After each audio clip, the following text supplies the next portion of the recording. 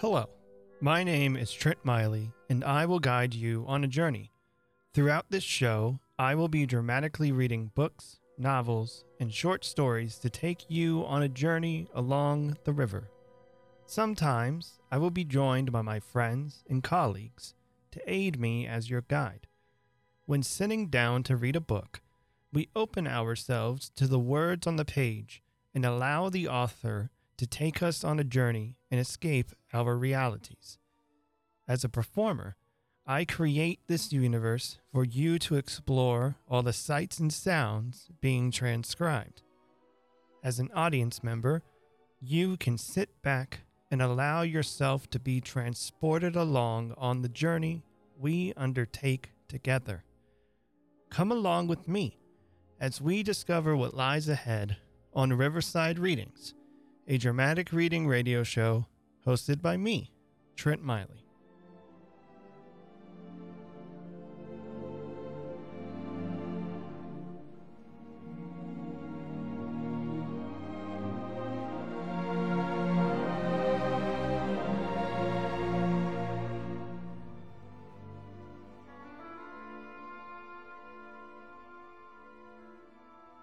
When coming back from a break in action, I thought of no better story to reintroduce my audience and to introduce new audience members to storytelling than Alice in Wonderland by Lewis Carroll, a story that we are all familiar with that challenges its audiences to continue being curious. Not only do we follow Alice on her own journey and meet fantastical characters throughout, Lewis Carroll actively tests our imagination and sees if we too will become Alice ourselves and go down the rabbit hole.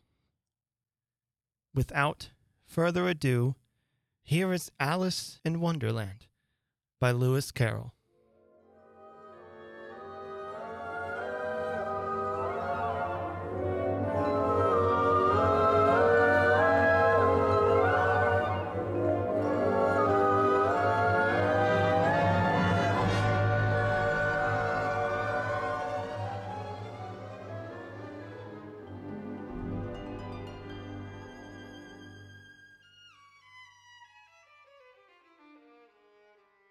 Chapter 1.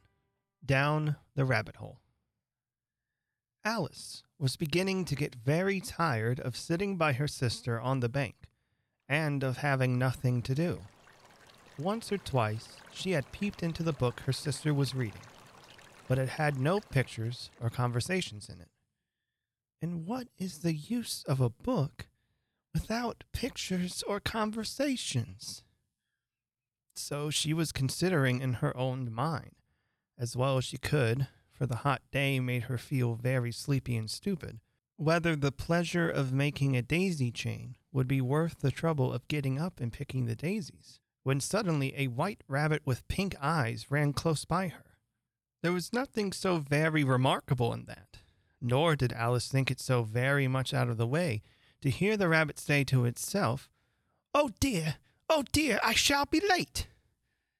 When she thought it over afterwards, it occurred to her that she ought to have wondered at this, but at the time it all seemed quite natural. But when the rabbit actually took a watch out of its waistcoat pocket and looked at it, and then hurried on, Alice started to her feet, for it flashed across her mind that she had never before seen a rabbit with either a waistcoat pocket or a watch to take it out of. And burning with curiosity, she ran across the field after it, and fortunately was just in time to see it pop down a large rabbit hole under the hedge. In another moment, down went Alice after it, never once considering how in the world she was to get out again.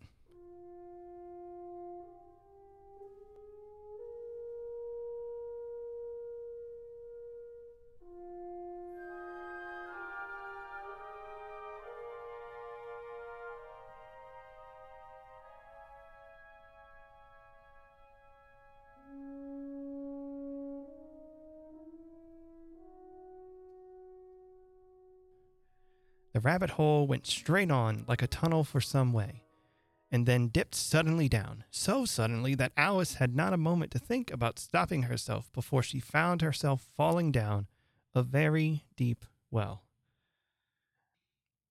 Either the well was very deep, or she fell very slowly, for she had plenty of time as she went down to look about her and to wonder what was going to happen next.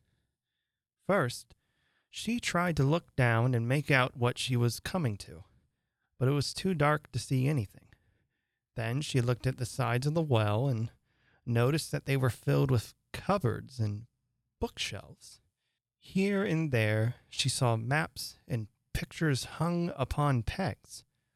She took down a jar from one of the shelves as she passed. It was labeled Orange Marmalade, but to her great disappointment, it was empty. She did not like to drop the jar for fear of killing somebody underneath, so she managed to put it into one of the cupboards as she fell past it.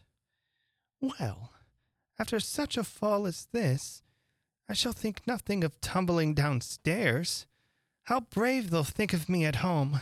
Why, I wouldn't say anything about it, even if I fell on top of the house. Which was very likely true. Down, down, down. Would the fall never come to an end? I wonder how many miles I've fallen by this time. I must be getting somewhere near the center of the earth. Let me see. That would be 4,000 miles down, I think. For you see, Alice had learnt several things of this sort in her lessons in the schoolroom.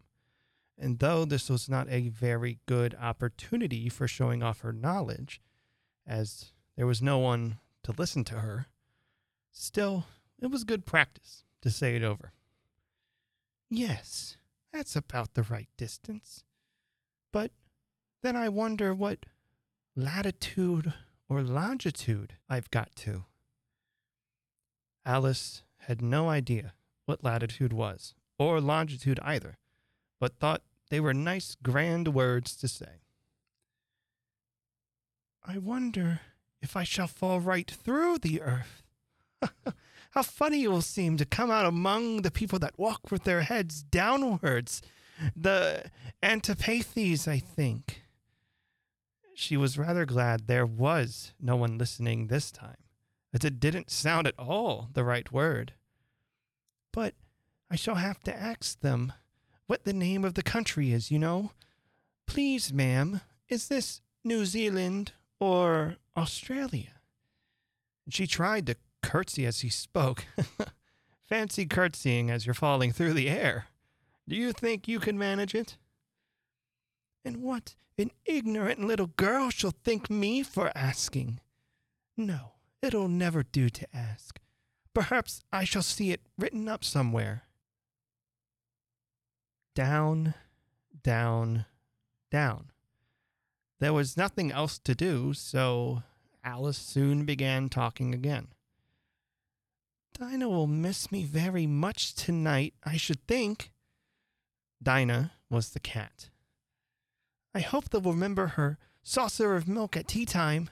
Dinah, my dear, I wish you were down here with me. There are no mice in the air, I'm afraid, but you might catch a bat. And that's very like a mouse, you know. But do cats eat bats? And here Alice began to get rather sleepy, and went on saying to herself, in a dreamy sort of way, do cats eat bats? Do cats eat bats? Do cats eat bats?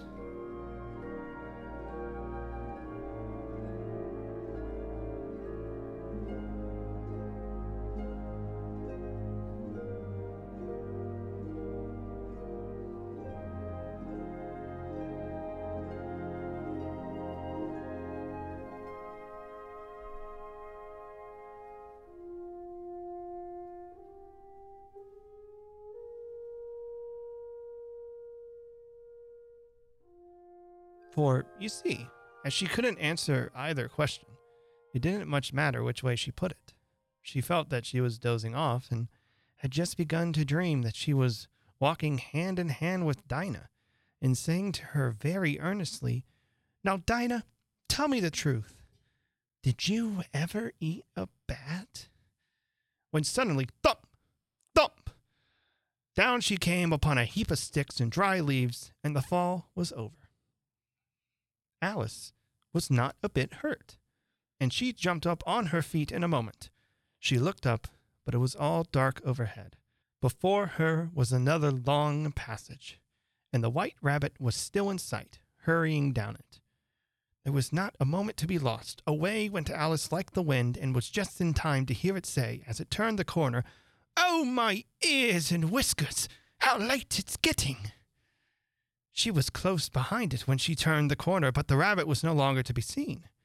She found herself in a long, low hall, which was lit up by a row of lamps hanging from the roof. There were doors all around the hall, but they were all locked. And when Alice had been all the way down one side and up the other, trying every door, she walked sadly down the middle, wondering how she was ever to get out again. Suddenly, she came upon a three-legged table, all made of solid glass. There was nothing on it except a tiny golden key, and Alice's first thought was that it might belong to one of the doors of the hall. But either the locks were too large, or the key was too small. But at any rate, it would not open any of them. However, on the second time round, she came upon a low curtain she had not noticed before, and behind it was a little door about 15 inches high. She tried the little golden key in the lock, and to her great delight, it fitted. Alice opened the door and found that it led into a small passage, not much larger than a rat hole. She knelt down and looked along the passage into the loveliest garden you ever saw. How she longed to get out of that dark hall and wander about among those beds of bright flowers and those cool fountains, but could not even get her head through the doorway. And even if my head would go through, it would be of very little use without my shoulders. Oh, how I wish I could shut up like a telescope. I think I could if I only knew how to begin. For, you see, so many out-of-the-way things had happened lately that Alice had begun to think that the very few things indeed were really impossible. There seemed to be no use in waiting by the little door, so she went back to the table, half hoping she might find another key on it, or, at any rate, a book of rules for shutting people up like telescopes. This time, she found a little bottle on it, which certainly was not here before, and round the neck of the bottle was a paper label with the words, "Drink me," beautifully printed on it in large letters. It was all very well to say, "Drink me," but the wise little Alice was not going to do that in a hurry. "No, I'll look first and see whether it's marked poison or not." For she had read several nice little histories about children who had got burnt or eaten up by wild beasts or other unpleasant things, all because they would not remember the simple rules their friends had taught them, such as that a red-hot poker will burn you if you hold it too long, and that if you cut your finger very deeply with a knife, it usually bleeds. And she had never forgotten that. If you drink much from a bottle marked poison, it is almost certain to disagree with you sooner or later. However, this bottle was not marked poison, so Alice ventured to taste it, and finding it very nice, it had, in fact, a sort of mixed flavor of cherry tart, custard, pineapple, roast turkey, toffee, and hot buttered toast. She very soon finished it off. "What a curious feeling! I must be shutting up like a telescope,"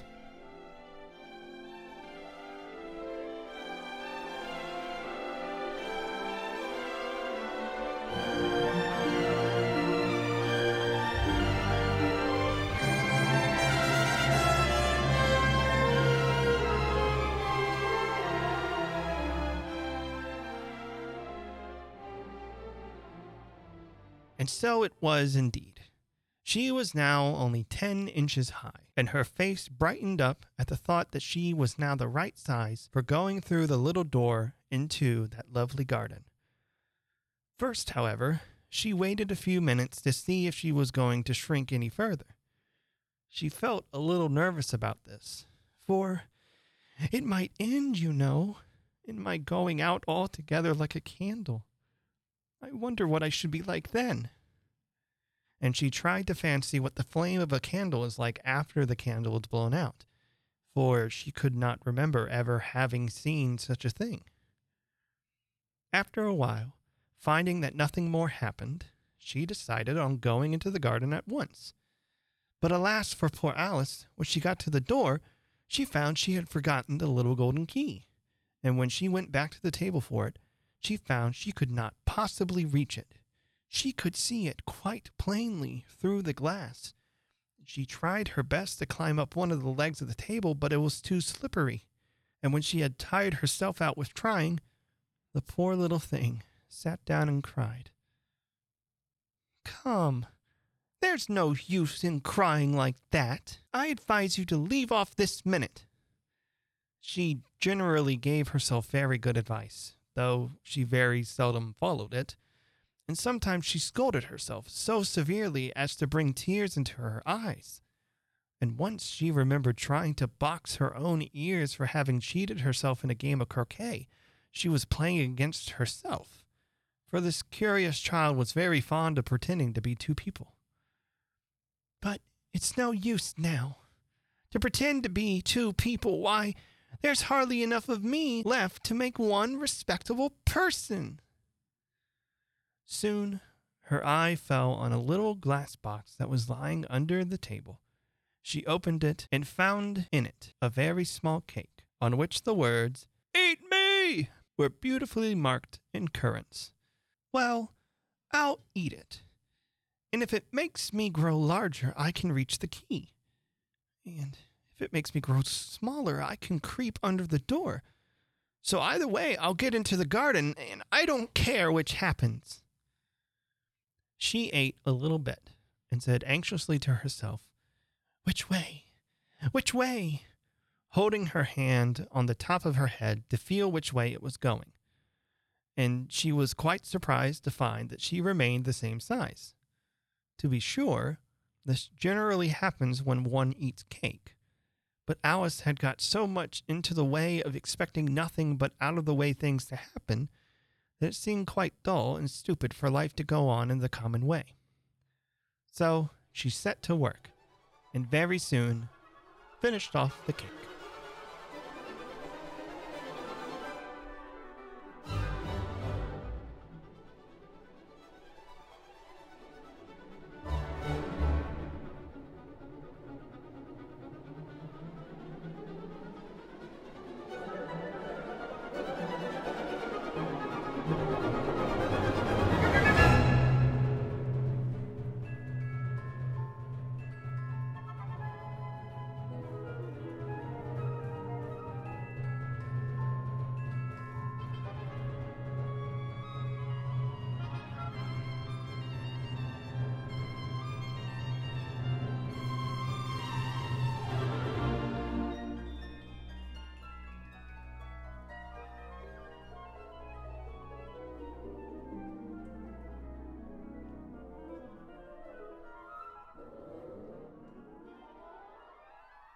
Chapter 2. The Pool of Tears. "Curiouser and curiouser!" She was so much surprised that for the moment she quite forgot how to speak good English. "Now I'm opening out like the largest telescope that ever was. Goodbye, feet." For when she looked down at her feet, they seemed to be almost out of sight. They were getting so far off. "Oh, my poor little feet. I wonder who will put on your shoes and stocking for you now, dears. I'm sure I shan't be able. I shall be a great deal too far off to trouble myself about you. You must manage the best way you can. I must be kind to them. Or perhaps they won't walk the way I want to go. Let me see. I'll give them a new pair of boots every Christmas. They must go by the carrier. And how funny it will seem sending presents to one's own feet. And how odd the directions will look. Alice's right foot, Esquire. Heart rug. Near the fender. With Alice's love. Oh dear, what nonsense I'm talking. Just then, her head struck against the roof of the hall. In fact, she was now more than 9 feet high. And she at once took up the little golden key and hurried off to the garden door. Poor Alice! It was as much as she could do lying down on one side to look through into the garden with one eye, but to get through was more hopeless than ever. She sat down and began to cry. You ought to be ashamed of yourself, a great girl like you, to go on crying in this way. Stop this moment, I tell you! But she went on all the same, shedding gallons of tears until there was one large pool all around her, about 4 inches deep and reaching half down the hall. After a time, she heard a little pattering of feet in the distance. She hastily dried her eyes to see what was coming. It was the White Rabbit returning, splendidly dressed, with a pair of white kid gloves in one hand and a large fan in the other. He came trotting along in a great hurry, muttering to himself as he came, Oh, the Duchess, the Duchess! Oh, won't she be savage if I kept her waiting? Alice felt so desperate that she was ready to ask for help of anyone. So when the rabbit came near her, she began in a low, timid voice, If you please, sir. The rabbit started violently, dropped the white kid gloves and the fan, and scurried away into the darkness as hard as he could go. Alice took up the fan and gloves, and as the hall was very hot, she kept fanning herself all the time she went on talking. Dear, dear, how queer is everything today? And yesterday things went on just as usual. I wonder if I've been changed in the night. Let me think. Was I the same when I got up this morning? I almost think I can remember feeling a little different, but if I'm not the same, the next question is, who in the world am I? Oh, that's the great puzzle. And she began thinking over all the children she knew that were the same age as herself, to see if she could have been changed for any of them. I'm sure I'm not Ada, for her hair goes in such long ringlets and mine doesn't go in ringlets at all. And I'm sure I can't be Mabel, for I know all sorts of things and she knows so very little. Besides, she's she and I'm I. And, oh dear, how puzzling it all is. I'll try if I know all the things I used to know. Let me see. 4 times 5 is 12. And 4 times 6 is 13. And 4 times 7 is... Oh, dear. I shall never get to 20 at that rate.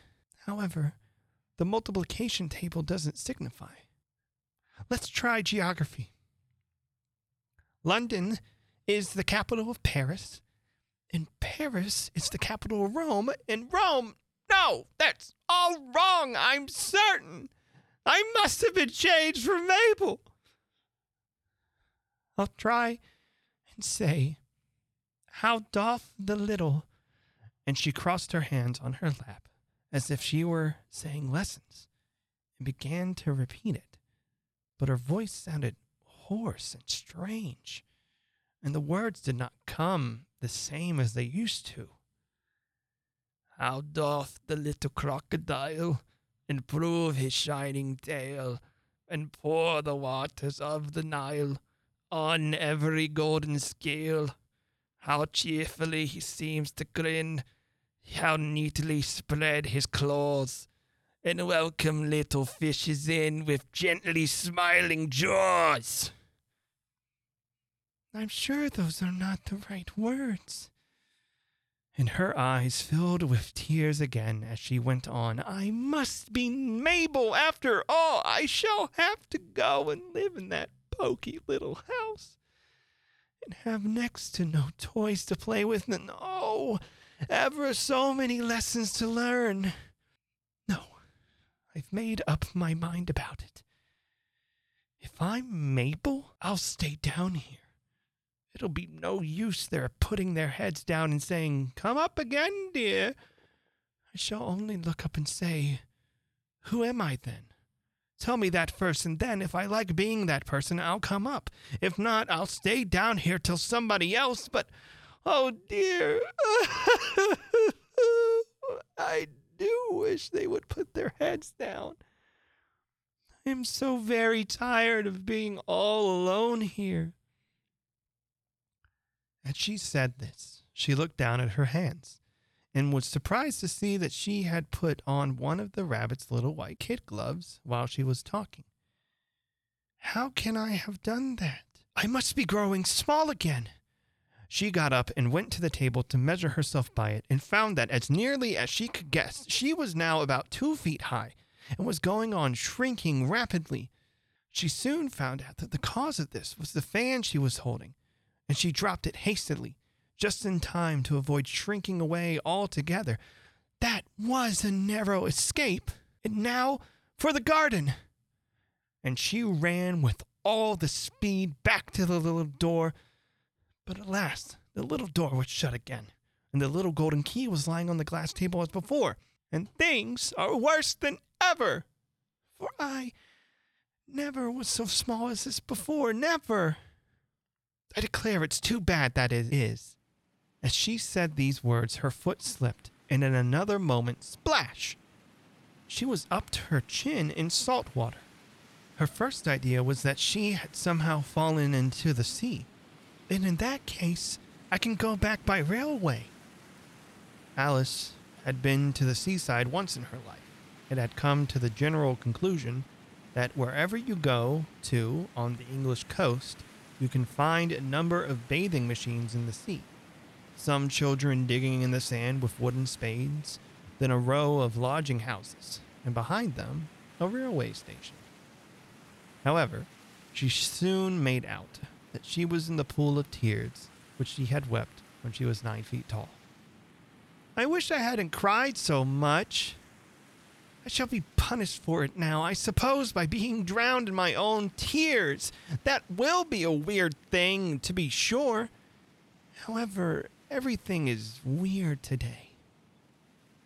Just then, she heard something splash about in the pool a little way off, and she swam nearer to make out what it was. At first, she thought it must be a walrus or hippopotamus, but then she remembered how small she was now, and she soon made out that it was only a mouse that had slipped in like herself. Would it be of any use now to speak to this mouse? Everything is so out of the way down here that I should think very likely it can talk. At any rate, there's no harm in trying. Oh, mouse, do you know the way out of this pool? I'm very tired of swimming about here, oh mouse. Alice thought that this must be the right way of speaking to a mouse, but she had never done such a thing before. But she remembered having seen in her brother's Latin grammar, a mouse of a mouse, to a mouse, oh mouse. The mouse looked at her rather inquisitively and seemed to her to wink with one of its little eyes, but it said nothing. Perhaps it doesn't understand English. I dare say it's a French mouse, come over with William the Conqueror. For, with all her knowledge of history, Alice had no very clear notion of how long ago anything happened. So she began again. Oi, ma chatte, which was the very first sentence in her French lesson book. The mouse gave a sudden leap out of the water and seemed to quiver all over with fright. Oh, I beg your pardon. I quite forgot you didn't like cats. Not like cats, Would you like cats if you were me? Well, perhaps not. Don't be angry about it. And yet, I wish I could show you our cat Dinah. I think you'd take a fancy to cats if you could only see her. She is such a dear, quiet thing. Alice went on, half to herself, as she swam lazily about in the pool. And she sits purring so nicely by the fire, licking her paws and watching her face. And she is such a nice, soft thing to nurse, and she's such a capital one for catching mice. Oh, I beg your pardon. For this time, the mouse was bristling all over, and she felt certain it must really be offended. We won't talk about her any more if you'd rather not. We indeed! As if I would talk on such a subject. Our family always hated cats. Nasty, low, vulgar things. Don't let me hear the name again. I won't indeed. Are you fond of dogs? The mouse did not answer. So Alice went on eagerly. There was such a nice little dog near our house I should like to show you. A little bright-eyed terrier, with, such long, curly brown hair. And it will fetch things when you throw them, and it will sit up and beg for its dinner and all sorts of things. I can't remember half of them. And it belongs to a farmer, and he says it's so useful. It's worth £100. He says it kills all the rats and, oh dear. I'm afraid I've offended it again. For the mouse was swimming away from her as hard as it could go, and making quite a commotion in the pool as it went. So she called softly after it, Mouse dear, do come back again, and we won't talk about cats or dogs if you don't like them. When the mouse heard this, it turned round and swam slowly back to her. Its face was quite pale, with passion, Alice thought. And it said in a low, trembling voice, Let us get to the shore, and then I'll tell you my history, and you'll understand why it is I hate cats and dogs. It was high time to go, for the pool was getting quite crowded with the birds and animals that had fallen into it. There was a duck, a dodo, a lory, and an eaglet, and several other curious creatures. Alice led the way, and the whole party swam to shore.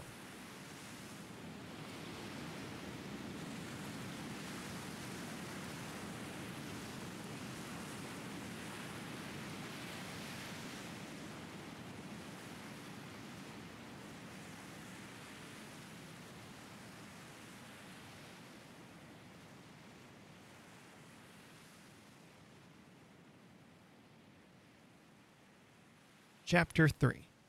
A Caucus Race and a Long Tail. They were indeed a queer-looking party that assembled on the bank. The birds with draggled feathers, the animals with their fur clinging close to them, and all dripping wet, cross, and uncomfortable. The first question, of course, was how to get dry again. They had a consultation about this, and after a few minutes it seemed quite natural to Alice to find herself talking familiarly with them, as if she had known them all her life. Indeed, she had quite a long argument with the lory, who at last turned sulky, and would only say, I am older than you, and must know better.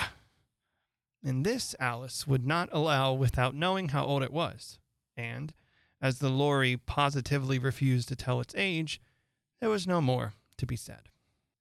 At last the mouse, who seemed to be a person of authority among them, called out, Sit down, all of you, and listen to me. I'll soon make you dry enough. They all sat down at once, in a large ring, with the mouse in the middle. Alice kept her eyes anxiously fixed on it, for she felt sure she would catch a bad cold if she did not get dry very soon. Ahem. Are you all ready?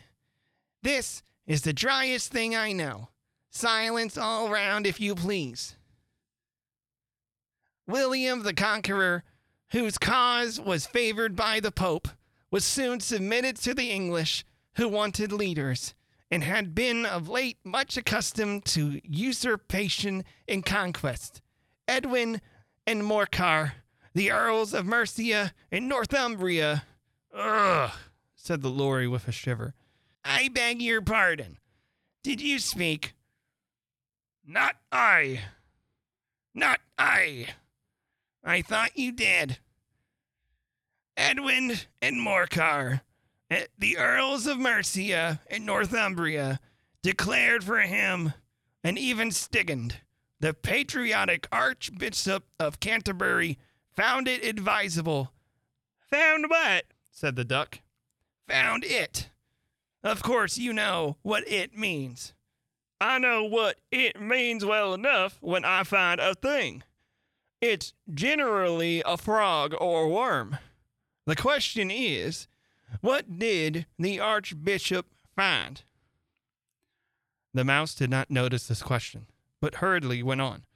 Found it advisable to go with Edgar Atheling to meet William and offer him the crown. William's conduct at first was moderate, but the insolence of his Normans. How are you getting on now, my dear? It continued, turning to Alice as it spoke. As wet as ever. It doesn't seem to dry me at all. In that case, said the dodo solemnly, rising to its feet, I move that the meeting adjourn for the immediate adoption of mere energetic remedies. Speak English, said the eaglet. I don't know the meaning of half those long words, and what's more, I don't believe you do either.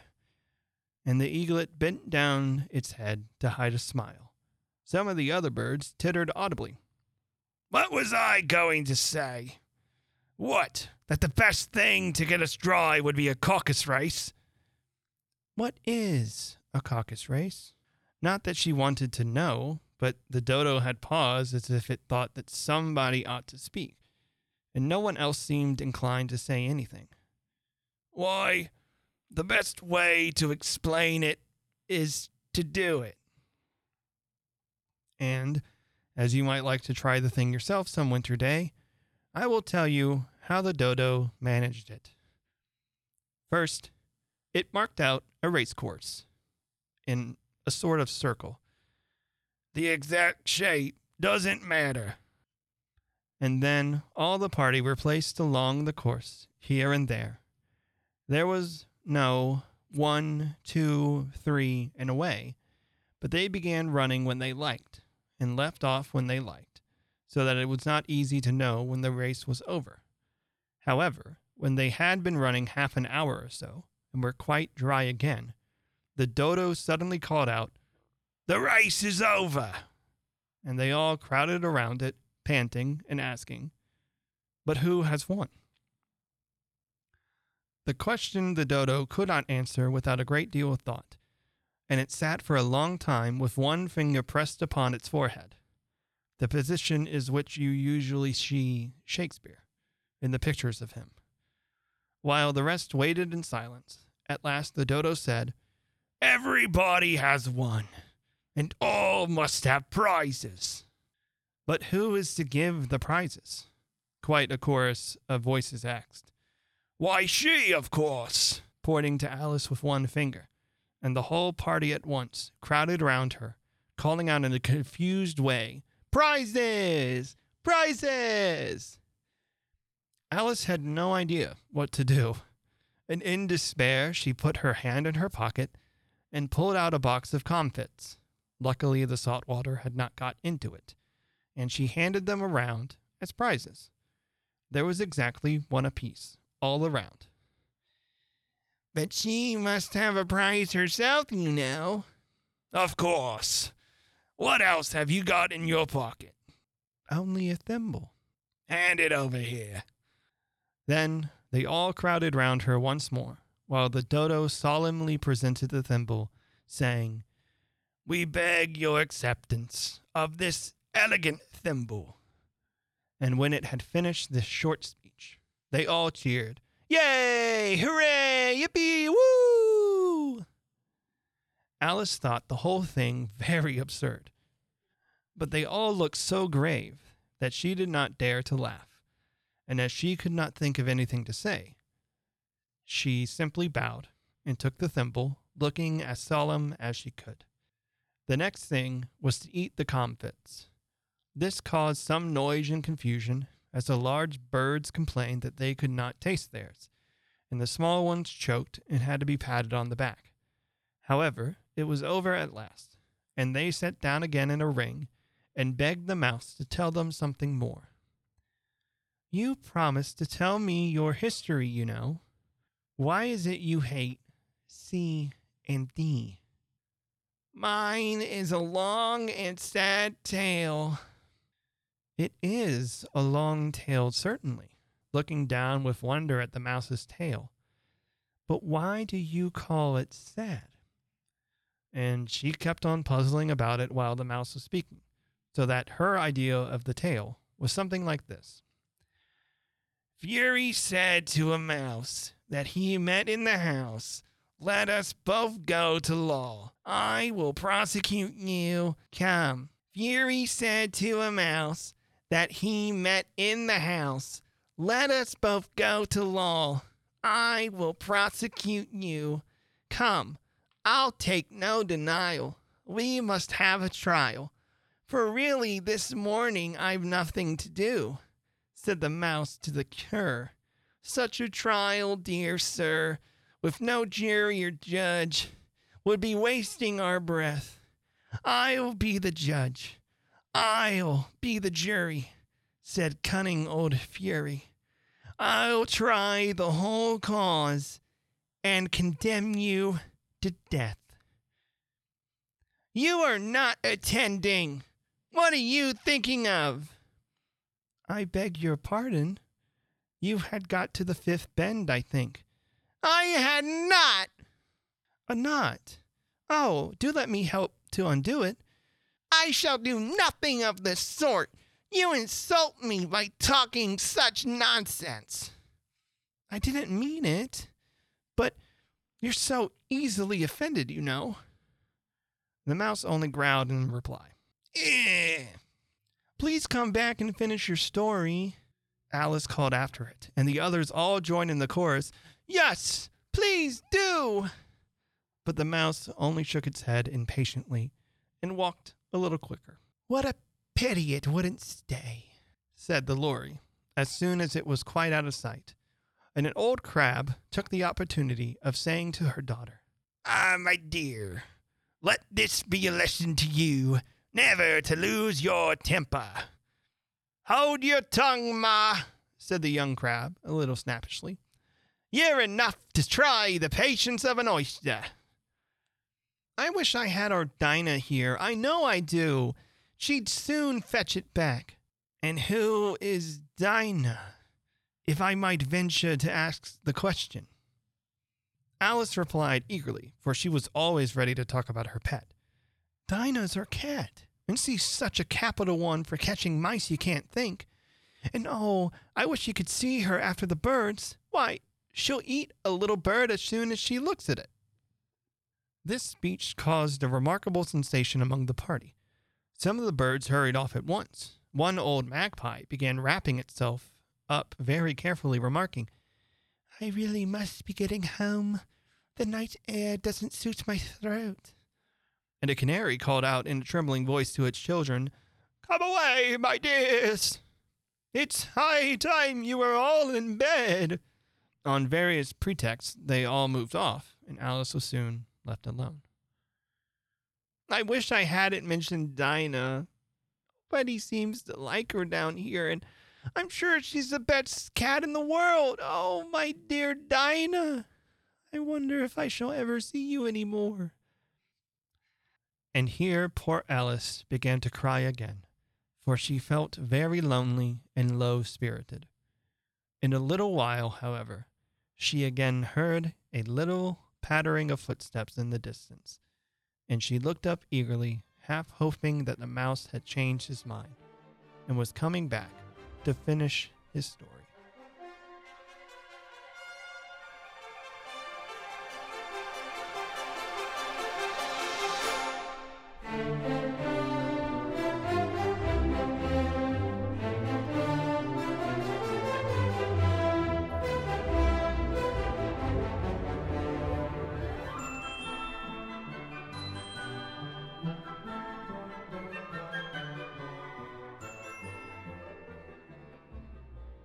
Chapter 4. The Rabbit Sends in a Little Bill. It was the right rabbit, trotting slowly back again and looking anxiously about it as it went, as if it had lost something, and she heard it muttering to herself, the Duchess, oh my dear paws, oh my fur and whiskers, she'll get me executed as sure as ferrets are ferrets. Where can I have dropped them, I wonder?"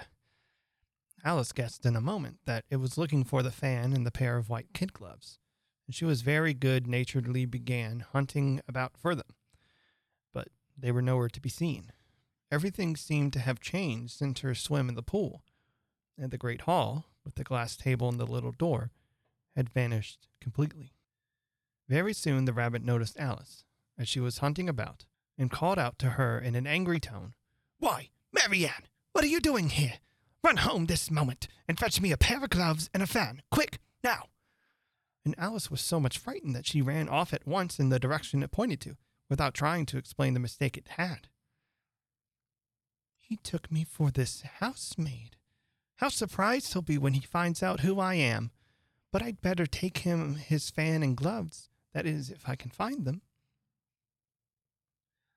As she said this, she came upon a neat little house, on the door of which was a bright brass plate with the name W.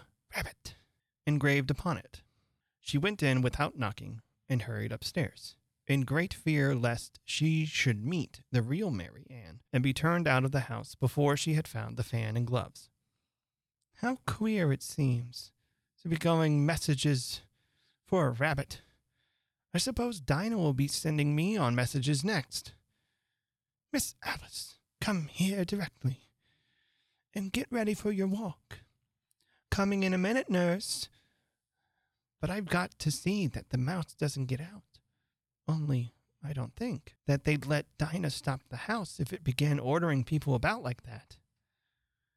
By the time she had found her way into a tidy little room with a table in the window, and on it, as she had hoped, a fan and 2 or 3 pairs of tiny white kid gloves, she took up the fan and a pair of gloves and was just going to leave the room when her eye fell upon a little bottle that stood near the looking-glass. There was no label this time with the words, "Drink me!" But nevertheless, she uncorked it and put it to her lips. I know something interesting is sure to happen whenever I drink or eat anything, so I'll just see what this bottle does. I do hope it will make me grow large again, for really I'm quite tired of being such a tiny little thing. It did so indeed, and much sooner than she had expected. Before she had drunk half the bottle, she found her head pressing against the ceiling and had to stoop to save her neck from being broken.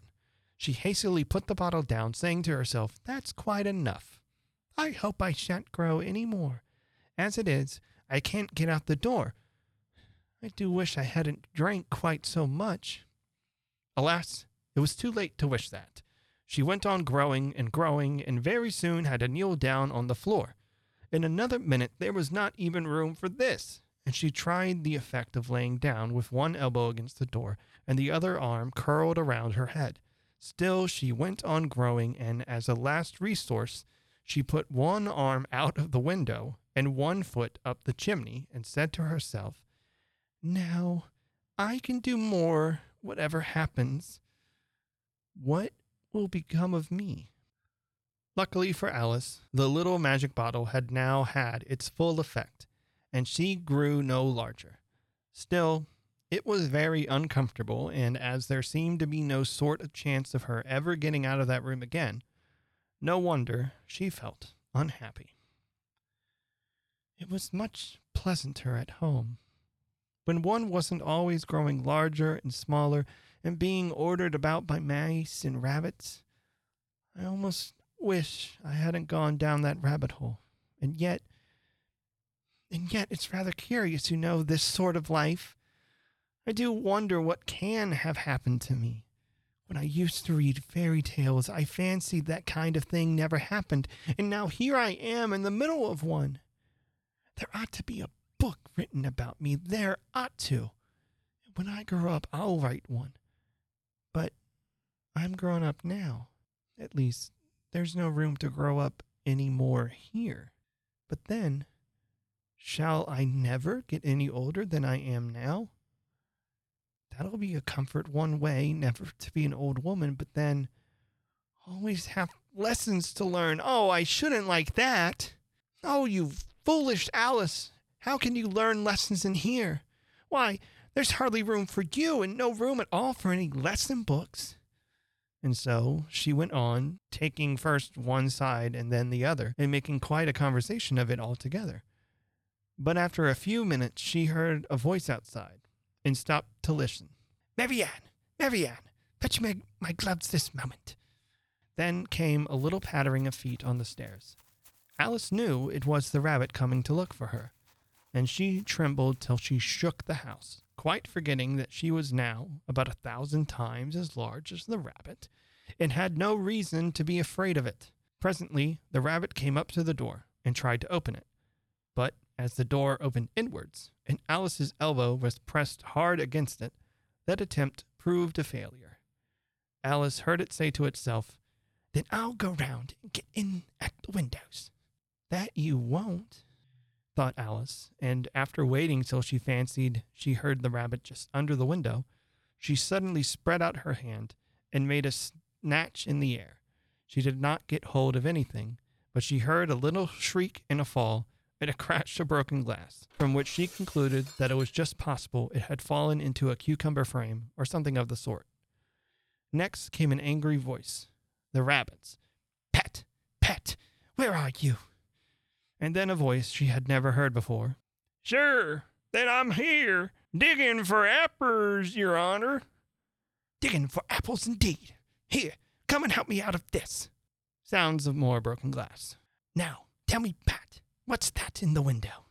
"Sure, it's an arum, your honor." He pronounced it arum. "An arm, you goose. Who ever saw one that size? Why, it fills the whole window." "Sure it does, your honor, but it's an arum for all that." "Well, it's got no business there, at any rate. Go and take it away."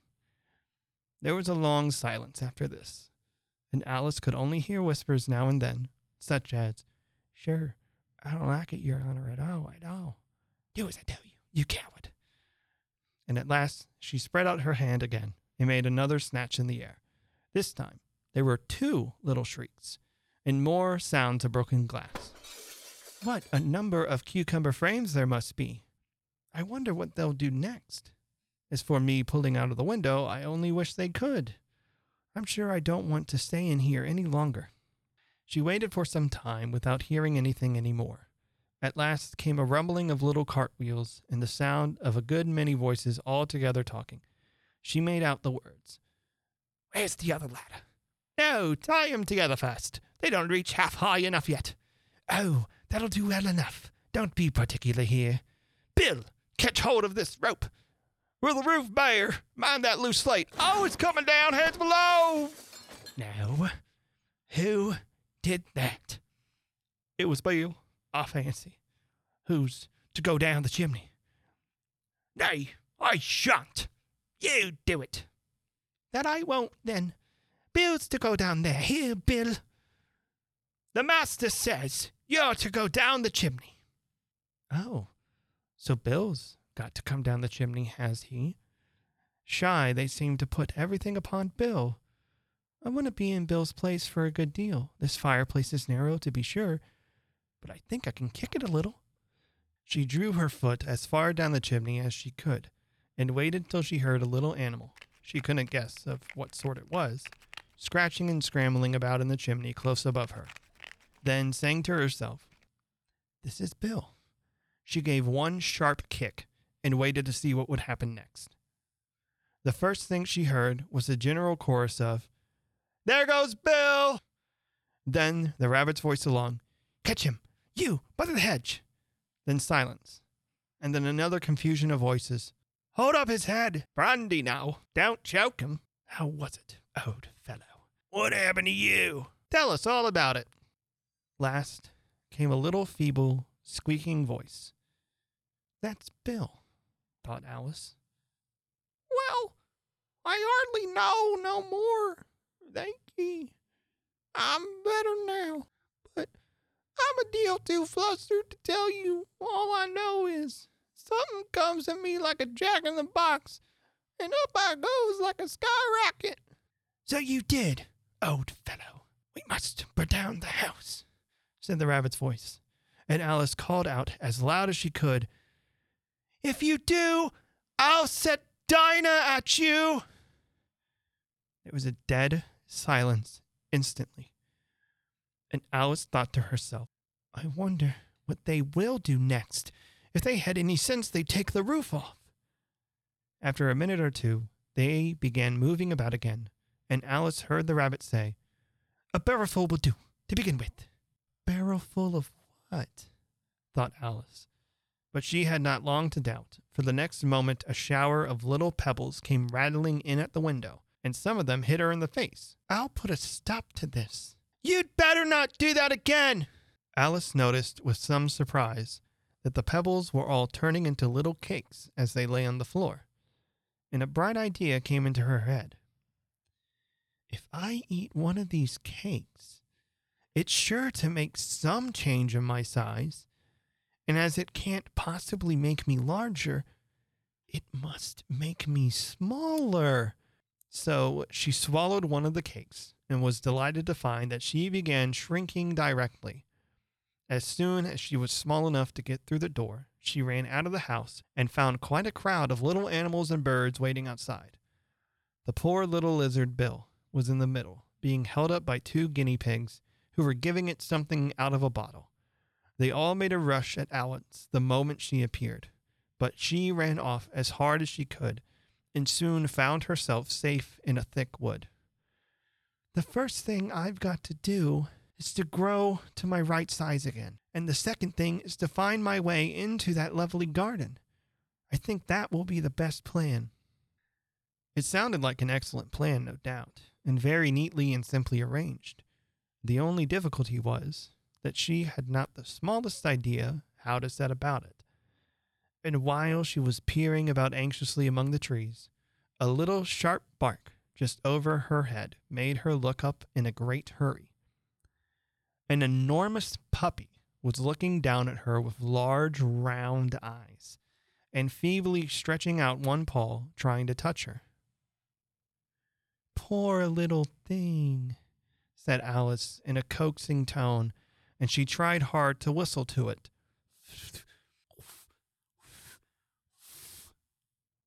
But she was terribly frightened all the time at the thought that she might be hungry, in which case it would very likely eat her up in spite of all her coaxing. Hardly knowing what she did, she picked up a little bit of a stick and held it out to the puppy, whereupon the puppy jumped into the air of all its feet at once, with a yelp of delight, and rushed at the stick, and made believe to worry it. Then Alice dodged behind a great thistle to keep herself from being run over, and the moment she appeared on the other side, the puppy made another rush at the stick, and tumbled head over heels in its hurry to get a hold of it. Then Alice, thinking it was very like having a game of play with a cart horse, and expecting every moment to be trampled under its feet, ran round the thistle again. Then the puppy began a series of short charges at the stick, running a very little way forward each time and a long way back, and barking hoarsely all the while, till at last it sat down a good way off, panting, with its tongue hanging out of its mouth, and its great eyes half shut. This seemed to Alice a good opportunity for making her escape, so she set off at once, and ran till she was quite tired and out of breath, until the puppy's bark sounded quite faint in the distance. And yet, what a dear little puppy it was, said Alice, as she leant against a buttercup to rest herself, and fanned herself with one of the leaves. I should have liked teaching it tricks very much. If only I'd been the right size to do it. Oh dear, I'd nearly forgotten that I've got to grow up again. Let me see. How is it to be managed? I supposed I ought to eat or drink something or other. But the great question is, what? The great question certainly was, what? Alice looked all around her at the flowers and the blades of grass, but she did not see anything that looked like the right thing to eat or drink under the circumstances. There was a large mushroom growing near her, about the same height as herself, and when she had looked under it and on both sides of it and behind it, it occurred to her that she might as well look and see what was on top of it.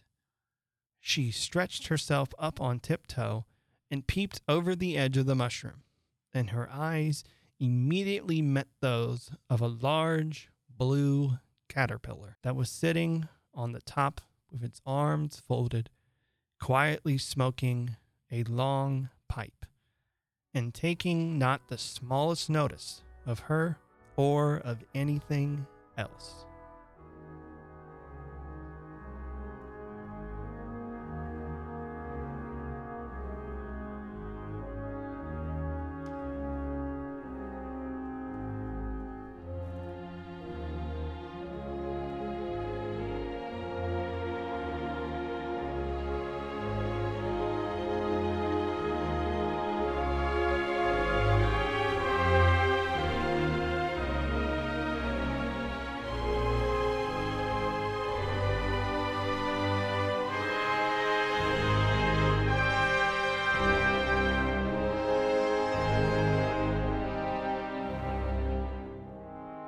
Chapter 5.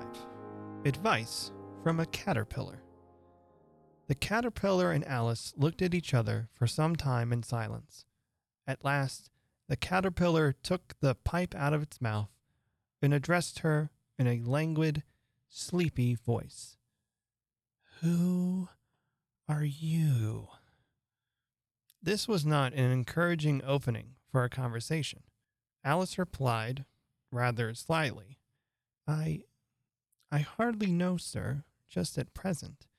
At least, I know who I was when I got up this morning, but I think I must have been changed several times since then. What do you mean by that? Explain yourself. I can't explain myself, I'm afraid, sir, because I'm not myself, you see. I don't see. I'm afraid I can't put it more clearly, for I can't understand it myself to begin with, and being so many different sizes in a day, it's very confusing. It isn't. Well, perhaps you haven't found it so yet, but when you turn into a chrysalis, you will someday, and then after that into a butterfly. I should think you'll feel it a little queer, won't you? Not a bit. Well, perhaps your feelings may be different. All I know is it would feel very queer to me. You? Who are you? Which brought them back again to the beginning of the conversation. Alice felt a little irritated at the caterpillar's making such very short remarks, and she drew herself up and said very gravely, I think you ought to tell me who you are first. Why? Here was another puzzling question, and as Alice could not think of any good reason, and as the caterpillar seemed to be in a very unpleasant state of mind, she turned away. Come back. I've something important to say. This sounded promising, certainly. Alice turned and came back again. Keep your temper. Is that all? Said Alice, swallowing down her anger as well as she could. No. Alice thought she might as well wait, as she had nothing else to do, and perhaps, after all, it might tell her something worth hearing. For some minutes it puffed away without speaking, but at last it unfolded its arm, took the pipe out of its mouth again, and said, So, you think you're changed, do you? I'm afraid I am, sir. I can't remember things as I used to, and I don't keep the same size for 10 minutes together. Can't remember what things? Well, I've tried to say, how doth the little busy bee, but it all came different. Repeat. You are old, Father William. Alice folded her hands and began. You are old, Father William, the young man said, and your hair has become very white, and yet you incessantly stand on your head. Do you think at your age it is right? In my youth, I feared it might injure the brain, but now that I am perfectly sure I have none, why, I do it again and again. You are old, as I mentioned before, and you have grown most uncommonly fat. Yet you turned a back somersault in at the door. Pray, what is the reason of that? In my youth, I kept all my limbs very supple, but the use of this ointment, 1 shilling the box, allow me to sell you a couple? You are old, and your jaws are too weak for anything tougher than suet. Yet you finished the goose with the bones in the beak. Pray, how did you manage to do it? In my youth, I took to the law, and argued each case with my wife, and the muscular strength which it gave to my jaw has lasted the rest of my life. You are old. One would hardly suppose that your eye was as steady as ever, yet you balanced an eel on the end of your nose. What made you so awfully clever? I have answered 3 questions, and that is enough. Don't give yourself airs. Do you think I can listen all day to such stuff? Be off, or I'll kick you down the stairs. That is not said right. Not quite right, I'm afraid. Some of the words have got altered. It is wrong from beginning to end. What size do you want to be? Oh, I'm not particular as to size. Only one doesn't like changing so often, you know. I don't know. Alice said nothing. She had never been so contradicted in her life before, and she felt that she was losing her temper. Are you content now? Well, I should like to be a little larger, sir, if you wouldn't mind. 3 inches is such a wretched height to be. It is a very good height indeed, but I'm not used to it. I wish the creatures wouldn't be so easily offended. You'll get used to it in time, said the caterpillar, and it put the pipe back into its mouth and began smoking again. This time, Alice waited patiently until it chose to speak again. In a minute or two, the caterpillar took the pipe out of its mouth and yawned once or twice and shook itself. Then it got down off the mushroom and crawled away in the grass, merely remarking as it went, one side will make you grow taller, and the other side will make you grow shorter. One side of what? The other side of what? Of the mushroom, said the caterpillar, just as if she had asked it aloud, and in another moment it was out of sight. Alice remained looking thoughtfully at the mushroom for a minute, trying to make out which were the 2 sides of it, and as it was perfectly round, she found this a very difficult question. However, at last she stretched her arms around it as far as they would go, and broke off a bit of each edge with each hand. And now, which is which? She said to herself, and nibbled a little of the right-hand bit to try the effect. The next moment, she felt a violent blow underneath her chin. It had struck her foot. She was a good deal frightened by this very sudden change, but she felt that there was no time to be lost, as she was shrinking rapidly. So she set to work at once to eat some of the other bit. Her chin was pressed so closely against her foot that there was hardly room to open her mouth, but she did it at last and managed to swallow a morsel of the left-hand bit. Come, my head's free at last, said Alice in a tone of delight, which changed into alarm in another moment when she found that her shoulders were nowhere to be found. All she could see when she looked down was an immense length of neck, which seemed to rise like a stalk out of a sea of green leaves that lay far below her. What can all that green stuff be? And where have my shoulders got to? Oh, my poor hands, how is it I can't see you? She was moving about them as she spoke, but no result seemed to follow except a little shaking amongst the distant green leaves. As there seemed to be no chance of getting her hands up to her head, she tried to get her head down to them and was delighted to find that her neck would bend about easily in any direction, like a serpent. She had just succeeded in curving it down into a graceful zigzag and was going to dive in among the leaves, which she found to be nothing but the tops of the trees under which she had been wandering, when a sharp hiss made her draw back in a hurry. A large pigeon had flown into her face and was beating about her violently with its ring. "Serpent!" screamed the pigeon. "I'm not a serpent. Let me alone. Serpent, I say again. I've tried every way and nothing seems to suit them." "I haven't the least idea what you're talking about." "I've tried the roots of trees, and I tried banks, and I tried hedges. But those serpents, there's no pleasing them." Alice was more and more puzzled, but she thought there was no use in saying anything more till the pigeon had finished.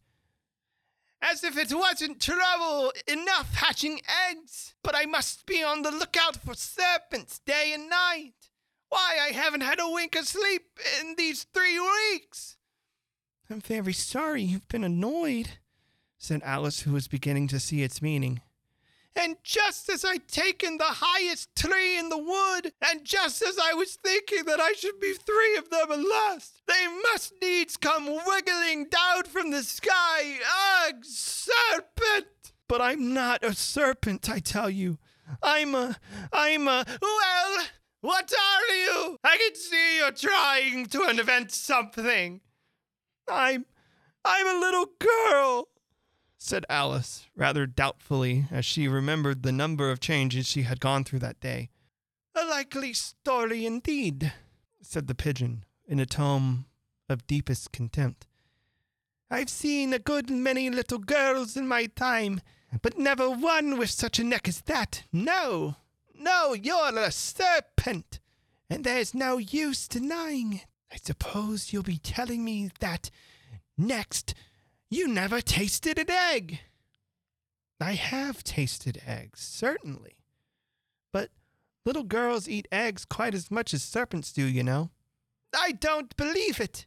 But if they do, why then they're a kind of serpent. That's all I can say."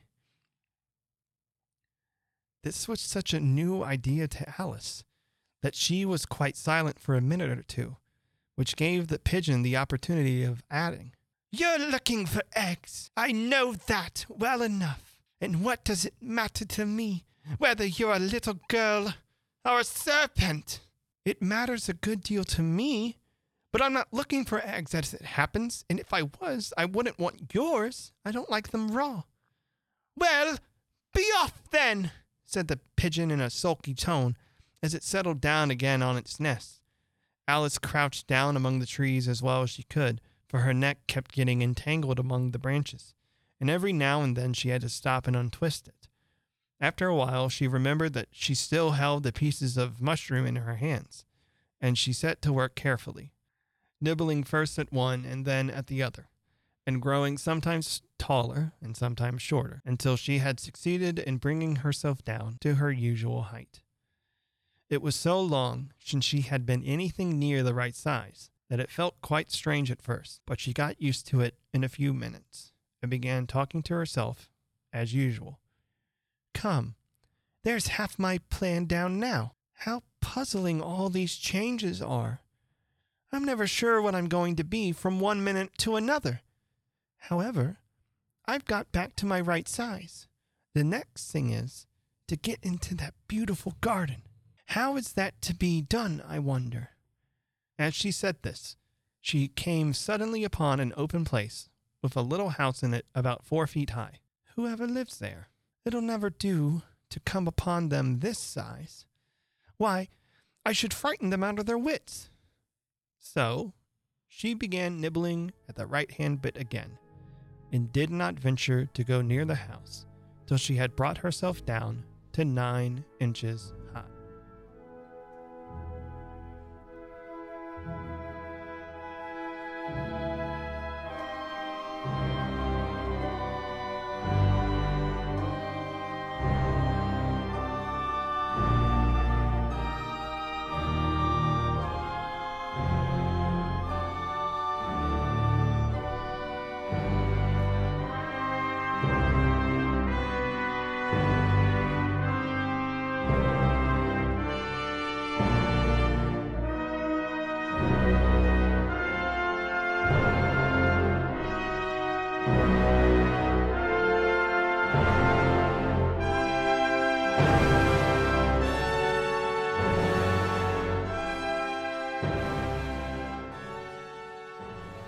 Chapter 6.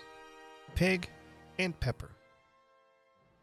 For a minute or two, she stood looking at the house and wondering what to do next, when suddenly a footman in livery came running out of the wood.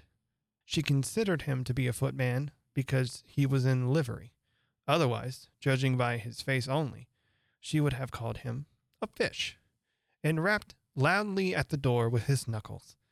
It was opened by another footman in livery, with a round face and large eyes like a frog. And both footmen, Alice noticed, had powdered hair that curled all over their heads. She felt very curious to know what it was all about, and crept a little way out of the wood to listen. The fish footman began by producing from under his arm a great letter, nearly as large as himself, and this he handed over to the other, saying, in a solemn tone, "For the Duchess, an invitation from the Queen to play croquet." The frog footman repeated, in the same solemn tone, only changing the order of the words a little, "From the Queen, an invitation for the Duchess to play croquet." Then they both bowed low, and their curls got entangled together. Alice laughed so much at this that she had to run back into the wood for fear of their hearing her, and when she peeped out, the fish footman was gone, and the other was sitting on the ground near the door, staring stupidly at the sky. Alice went timidly up to the door and knocked. "There's no sort of use in knocking, and that for 2 reasons. First, because I'm on the same side of the door as you are. Secondly, because they are making such a noise inside, no one could possibly hear you." And certainly there was a most extraordinary noise going on within, a constant howling and sneezing, and every now and then a great crash, as if a dish or kettle had been broken to pieces. "Please, then, how am I to get in?" "There might be some sense in your knocking, if we had the door between us. For instance, if you were inside, you might knock, and I could let you out, you know." He was looking up into the sky all the time he was speaking, and this Alice thought was decidedly uncivil. But perhaps he can't help it. His eyes are so very nearly at the top of his head. But at any rate, he might answer questions. "How am I to get in?" she repeated aloud. "I shall sit here till tomorrow." At this moment, the door of the house opened, and a large plate came skimming out, straight at the footman's head, and it just grazed his nose and broke to pieces against one of the trees behind him. "Or next day, maybe." The footman continued in the same tone, exactly as if nothing had happened. "How am I to get in?" asked Alice again in a louder tone. "Are you to get in at all?" That's the first question, you know.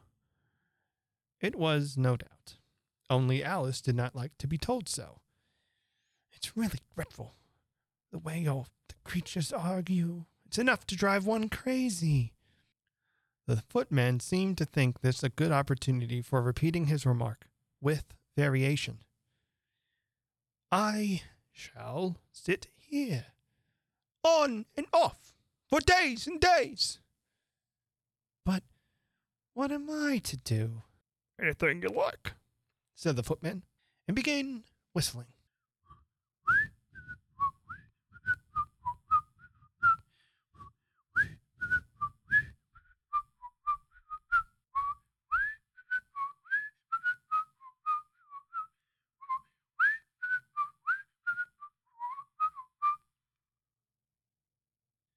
Oh, there's no use in talking to him. He's perfectly idiotic. And then she opened the door and went in. The door led right into a large kitchen, which was full of smoke from one end to the other.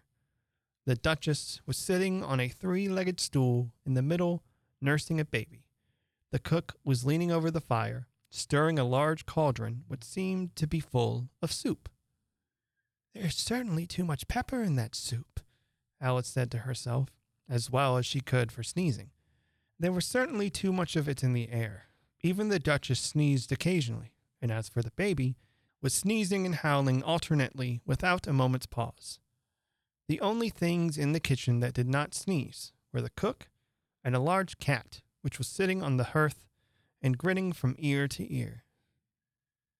Please, would you tell me, said Alice a little timidly, for she was not quite sure whether it was good manners for her to speak, why your cat grins like that? It's a Cheshire cat. And that's why, pig, said the Duchess. She said the last word with such sudden violence that Alice quite jumped, but she saw in another moment that it was addressed to the baby and not to her. So she took courage and went on again. I didn't know that Cheshire cats always grinned. In fact, I didn't know that cats could grin. They all can, and most of them do. I don't know of any that do, said Alice, very politely, feeling quite pleased to have gotten into a conversation. You don't know much, and that's a fact. Alice did not at all like the tone of this remark, and thought it would be as well to introduce some other subject of conversation. While she was trying to fix on one, the cook took the cauldron of soup off the fire, and at once set to work throwing everything within her reach at the Duchess and the baby. The fire irons came first, then followed a shower of saucepans, plates, and dishes. The Duchess took no notice of them even when they hit her, and the baby was howling so much already that it was quite impossible to say whether the blows hurt it or not. Oh, please mind what you're doing, cried Alice, jumping up and down in an agony of terror. Oh, there goes his precious nose, as an unusually large saucepan flew close by it, and very nearly carried it off. If everybody minded their own business, the world will go around a deal faster than it does, said the Duchess in a hoarse growl. Which would not be an advantage, said Alice, who felt very glad to get an opportunity of showing off a little of her knowledge. Just think of what work it would make with the day and night. You see, the Earth takes 24 hours to turn around on its axis. Talking of axis, chop off her head. Alice glanced rather anxiously at the cook to see if she meant to take the hint, but the cook was busily stirring the soup and seemed not to be listening, so she went on again. 24 hours, I think, or is it 12? Oh, don't bother me. I never could abide figures. And with that, she began nursing her child again, singing a sort of lullaby to it as she did so, and giving it a violent shake at the end of every line. Speak roughly to your little boy and beat him when he sneezes. He only does it to annoy because he knows it teases. Chorus, in which the cook and the baby joined. Wow, wow, wow. While the Duchess sang the second verse of the song, she kept tossing the baby violently up and down, and the poor little thing howled so that Alice could hardly hear the words. I speak severely to my boy. I beat him when he sneezes, for he can thoroughly enjoy the pepper when he pleases. Wow, wow, wow. Here, you may nurse it a bit if you like, the Duchess said to Alice, flinging the baby at her as she spoke. I must go and get ready and play croquet with the Queen. And she hurried out of the room. The cook threw a frying pan after her as she went out, but it just missed her. Alice caught the baby with some difficulty, as it was a queer-shaped little creature, and held out its arms and legs in all directions. Just like a starfish, thought Alice. The poor little thing was snorting like a steam engine when she caught it, and kept doubling itself up and straightening itself out again, so that altogether, for the first minute or two, it was as much as she could do to hold it. As soon as she made out the proper way of nursing it, which was to twist it up into a sort of knot, and then keep tight hold of its right ear and left foot, so as to prevent its undoing itself, she carried it out into the open air. If I don't take this child away with me, they're sure to kill it in a day or two. Wouldn't it be murder to leave it behind? She said the last words out loud, and the little thing grunted in reply. It had left off sneezing by this time. Don't grunt. That's not at all a proper way of expressing yourself. The baby grunted again, and Alice looked very anxiously into its face to see what was the matter with it. There could be no doubt that it had a very turn-up nose, much more like a snout than a real nose. Also, its eyes were getting extremely small for a baby. Altogether, Alice did not like the look of the thing at all. But perhaps it was only sobbing, she thought, and looked into its eyes again to see if there were any tears. No, there were no tears. If you're going to turn into a pig, my dear, I'll have nothing more to do with you. The poor little thing sobbed again, or grunted. It was impossible to say which, and they went on for some while in silence.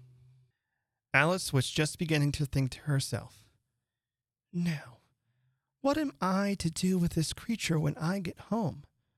When it grunted again, so violently that she looked down into its face in some alarm.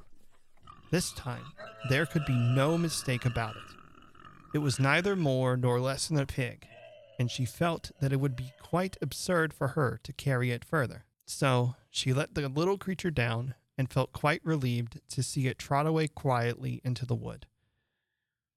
If it had grown up, it would have made a dreadfully ugly child, but it makes a rather handsome pig, I think.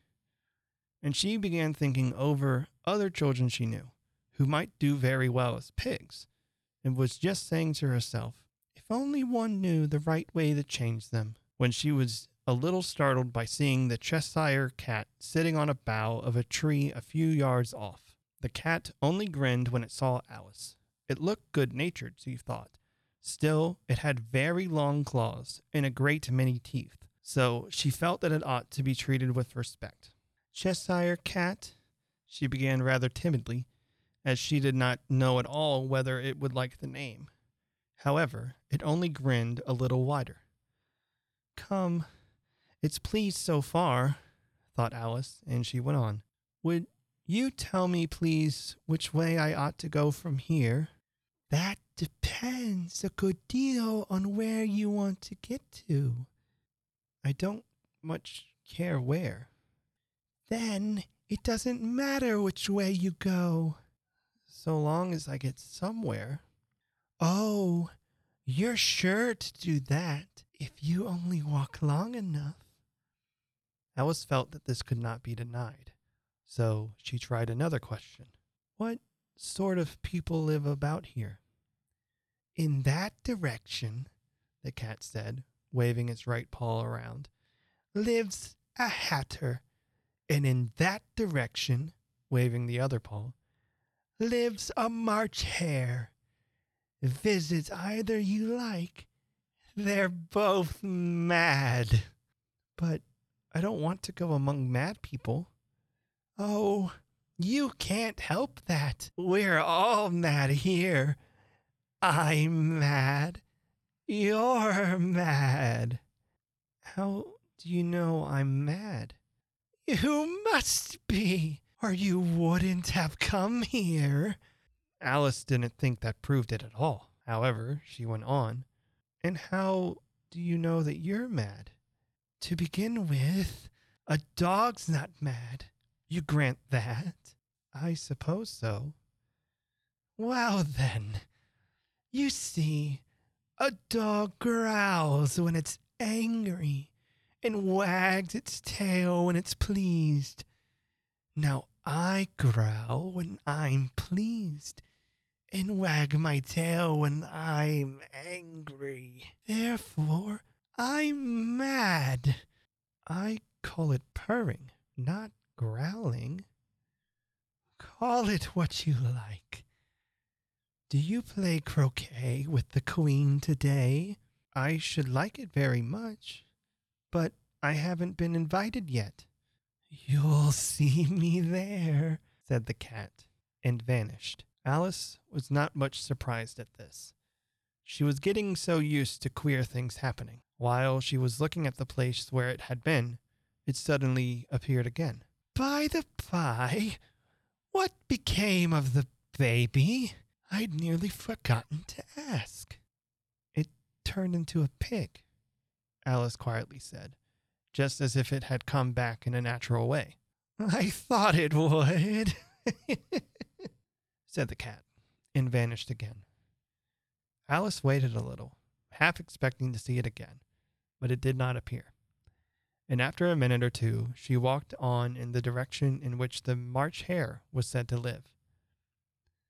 I've seen hatters before, she said to herself. The March hare will be much the most interesting, and perhaps as this is May, it won't be raving mad. At least, not so mad as it was in March. As she said this, she looked up, and there was the cat again, sitting on the branch of a tree. Did you say pig or fig? I said pig. And I wish you wouldn't keep appearing and vanishing so suddenly. You make one quite giddy.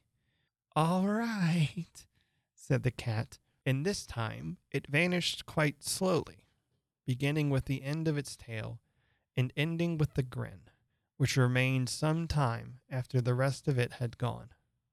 Well, I've often seen a cat without a grin, but a grin without a cat is the most curious thing I ever saw in my life. She had not gone much farther before she came in sight of the house of the March hare. She thought it must be the right house, because the chimneys were shaped like ears, and the roof was thatched with fur.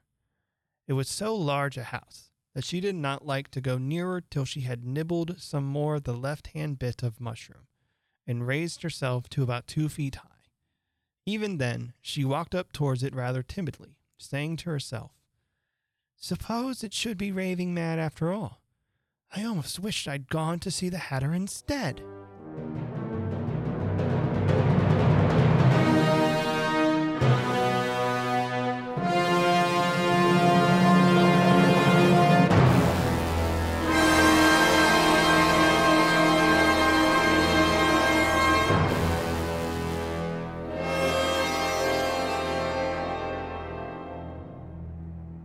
Chapter 7.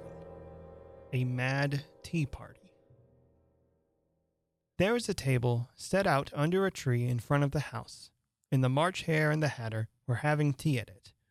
A dormouse was sitting between them, fast asleep, and the other two were using it as a cushion, resting their elbows on it, and talking over its head. Very uncomfortable for the dormouse, thought Alice. Only as it's asleep, I suppose it doesn't mind. The table was a large one, but the three were all crowded together at one corner of it. No room! No room! They cried out when they saw Alice coming. There's plenty of room, said Alice indignantly, and she sat down in a large armchair at one end of the table. Have some wine, the March Hare said in an encouraging tone. Alice looked all around the table, but there was nothing on it but tea. I don't see any wine. There isn't any, said the March Hare. Then it wasn't very civil of you to offer it. It wasn't very civil of you to sit down without being invited. I didn't know it was your table. It's laid for a great many more than 3. Your hair wants cutting, said the Hatter. He had been looking at Alice for some time with great curiosity, and this was his first speech. You should learn not to make personal remarks. It's very rude. The Hatter opened his eyes very wide on hearing this, but all he said was, Why is a raven like a writing desk? Come, we shall have some fun now. I'm glad they've begun asking riddles. I believe I can guess that. Do you mean that you think you can find the answer to it? Exactly so. Then you should say what you mean. I do. At least I mean what I say. That's the same thing, you know. Not the same thing a bit. You might just as well say that I see what I eat. It's the same thing as I eat what I see. You might just well say that I like what I get. It's the same thing as I get what I like. You might just as well say, added the Dormouse, who seemed to be talking in his sleep, that I breathe when I sleep is the same thing as I sleep when I breathe. It is the same thing with you, said the Hatter, and here the conversation dropped, and the party sat silent for a minute, while Alice thought over all she could remember about ravens and writing desks, which wasn't much. The Hatter was the first to break the silence. What day of the month is it? He said, turning to Alice. He had taken his watch out of his pocket and was looking at it uneasily, shaking it every now and then and holding it to his ear. Alice considered a little and then said, The 4th. 2 days wrong. I told you butter wouldn't suit the works, he added, looking angrily at the March Hare. It was the best butter, yes, but some crumbs might have gotten in as well. You shouldn't have put it in with the bread knife. The March Hare took the watch and looked at it gloomily. Then he dipped it into his cup of tea and looked at it again. But he could think of nothing better to say than his first remark. It was the best butter, you know.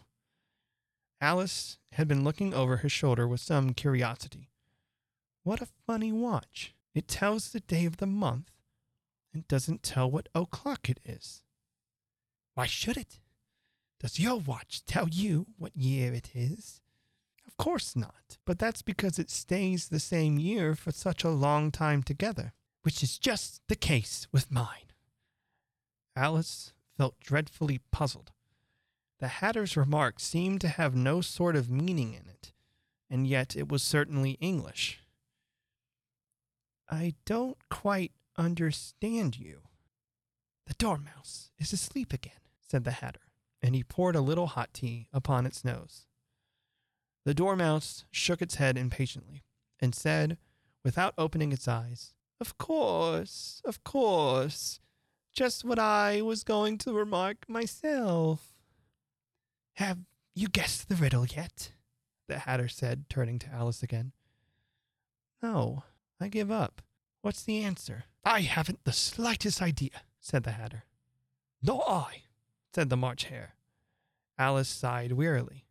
Oh, I thought you might do something better with the time than waste it in asking riddles that have no answers. If you knew time as well as I do, you wouldn't talk about wasting it. It's him. I don't know what you mean. Of course you don't, the Hatter said, tossing his head contemptuously. I dare say you never even spoke of time. Perhaps not. But I know I have to beat time when I learn music. Ah, that accounts for it. He won't stand beating. Now, If you only kept on good terms with him, he'd do almost anything you liked with the clock. For instance, suppose it were 9 o'clock in the morning, just time to begin lessons. You'd only have to whisper a hint to time, and round goes the clock in a twinkling. 1:30, time for dinner. I only wish it was, the March Hare said to himself in a whisper. That would be grand, certainly. But then I shouldn't be hungry for it, you know. Not at first, perhaps, but you could keep it to 1:30 as long as you liked. Is that the way you manage? The Hatter shook his head mournfully. Not I. We quarreled last March, just before he went mad, you know, pointing his teaspoon at the March Hare. It was at the great concert given by the Queen of Hearts, and I had to sing, "Twinkle, twinkle, little bat, how I wonder what you're at." You know the song, perhaps. I've heard something like it. It goes on, you know, in this way. Up above the world you fly, like a tea tray in the sky. Twinkle, twinkle. Here the Dormouse shook itself and began singing in its sleep, "Twinkle, twinkle, twinkle, twinkle," and went on so long that they had to pinch it to make it stop. Well, I'd hardly finished the first verse when the Queen jumped up and bawled out, "He's murdering the time! Off with his head!" "How dreadfully savage!" exclaimed Alice. "And ever since that," the Hatter went on in a mournful tone, "he won't do a thing I ask. It's always 6 o'clock now." "Is that the reason so many tea things are put out here?" "Yes, that's it. It's always tea time, and we've no time to watch the thing between whiles." "Then you keep moving round, I suppose." "Exactly so, as the things get used up." "But what happens when you come to the beginning again?" "Suppose we change the subject." "Oh, I'm getting tired of this. I vote the young lady tells us a story." "I'm afraid I don't know one." "Then the Dormouse shall. Wake up, Dormouse!" They both cried, and they pinched it on both sides at once. The Dormouse slowly opened his eyes. "I wasn't asleep," he said in a hoarse, feeble voice. "I heard every word you fellows were saying." "Tell us a story." "Yes, please do." "And be quick about it, or you'll be asleep again before it's done." "Once upon a time, there were 3 little sisters, and their names were Elise, Lacey, and Tilly, and they lived at the bottom of a well." "What did they live on?" said Alice, who always took a great interest in questions of eating and drinking. "They lived on treacle," said the Dormouse, after thinking a minute or two. "They couldn't have done that, you know. They'd have been ill." "So they were. Very ill." Alice tried to fancy to herself what such an extraordinary way of living would be like, but it puzzled her too much, so she went on. "But why did they live at the bottom of a well?" "Take some more tea," the March Hare said to Alice very earnestly. "I've had nothing yet, so I can't take more." "You mean you can't take less? It's very easy to take more than nothing." "Nobody asked your opinion." "Who's making the personal remarks now?" Alice did not quite know what to say to this, so she helped herself to some tea and bread and butter, and then turned to the Dormouse and repeated her question again. "Why did they live at the bottom of a well?" The Dormouse again took a minute or two to think about it, and then said, "It was a treacle well. There's no such thing." Alice was beginning very angrily, but the Hatter and the March Hare went, "Shh, shh," and the Dormouse sulkily remarked, "If you can't be civil, you'd better finish the story yourself." "No, please, go on. I won't interrupt again. I dare say there may be one." "One indeed," said the Dormouse indignantly. However, he consented to go on. "And so these 3 little sisters They were letting to draw, you know. What did they draw? Said Alice, quite forgetting her promise. Treacle, said the Dormouse, without considering it all this time. I want a clean cup, interrupted the Hatter. Let's all move. One place on. He moved on as he spoke, and the Dormouse followed him. The March Hare moved into the Dormouse's place, and Alice, rather unwillingly, took the place of the March Hare. The Hatter was the only one who got any advantage from the change, and Alice was a good deal worse off than before, as the March Hare had just upset the milk jug into its plate. Alice did not wish to offend the Dormouse again, so she began very cautiously. But I don't understand. Where did they draw the treacle from? You can draw water out of a water well, so I should think you could draw treacle out of a treacle well. Eh, stupid? But they were in the well, Alice said to the Dormouse, not choosing to notice this last remark. Of course they were. Well in. The answer so confused poor Alice that she let the Dormouse go on for some time without interrupting it. They were learning to draw, the Dormouse went on, yawning and rubbing its eyes, for it was getting very sleepy. And they drew all manner of things. Everything that begins with the M. Why with an M? Why not? Said the March Hare. Alice was silent. The Dormouse had closed its eyes by this time and was going off into a doze. But on being pinched by the Hatter, it woke up again with a little shriek. It went on. That begins with an M. Such as mouse traps, and the moon, and memory, and muchness. You know, you say things that are much of a muchness. Did you ever see such a thing as a drawing of a muchness? Really? Now you ask me? I don't think. Then you shouldn't talk, said the Hatter. This piece of rudeness was more than Alice could bear. She got up in great disgust and walked off.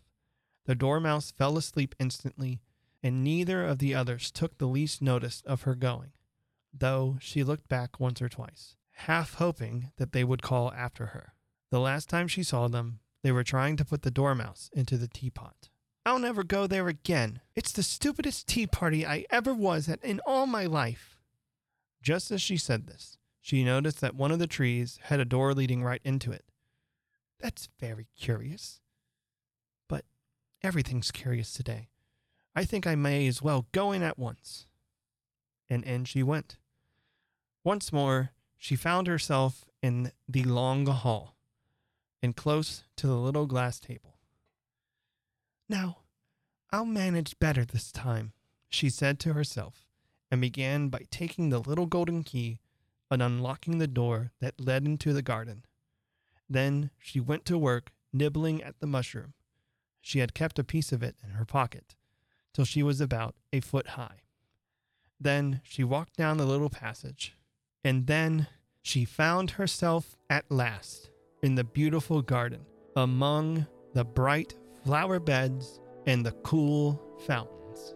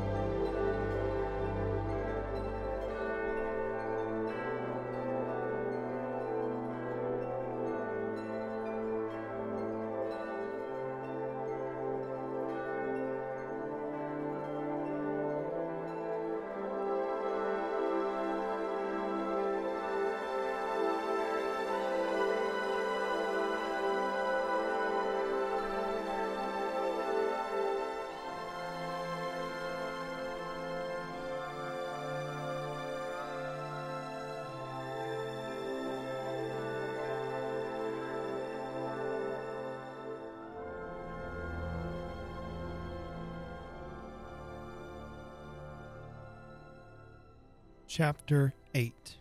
The Queen's Croquet Ground. A large rose tree stood near the entrance of the garden. The roses growing on it were white, but there were 3 gardeners at it, busily painting them red. Alice thought this a very curious thing, and she went nearer to watch them, and just as she came up to them, she heard one of them say, "Look out, Five. Don't go splashing paint over me like that." "I couldn't help it," said 5 in a sulky tone. "7 jogged my elbow." On which 7 looked up and said, "That's right, 5. Always lay blame on others." "You better not talk," said 5. "I heard the Queen say only yesterday you deserved to be beheaded." "What for?" "That's none of your business." 2. "Yes, it is his business, and I'll tell him it was for bringing the cook tulip roots instead of onions." 7 flung down his brush and had just begun, "Well, of all the unjust things," when his eye chanced to fall upon Alice. As she stood watching them, and he checked himself suddenly, the others looked around also, and all of them bowed low. "Would you tell me, why are you painting those roses?" 5 and 7 said nothing, but looked at 2.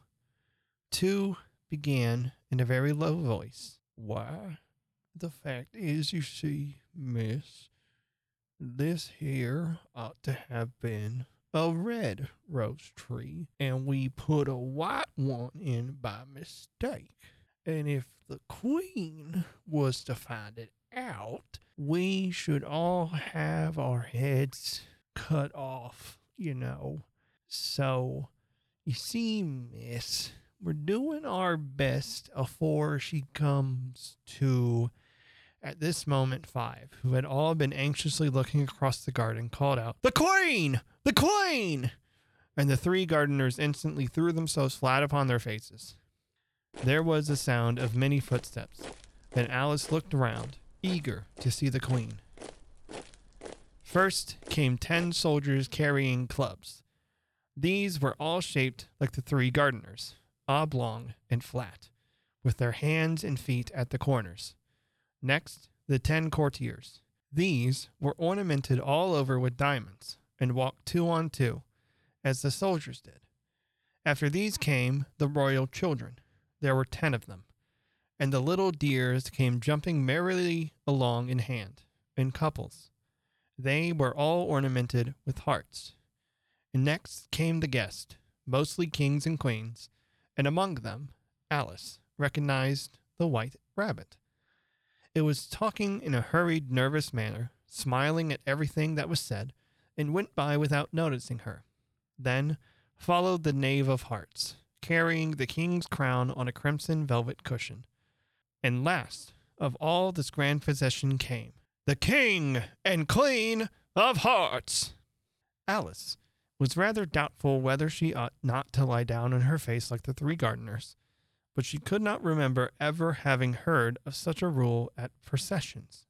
And besides, what would be the use of a procession if people had all to lie down upon their faces so that they couldn't see it? So she stood still where she was and waited.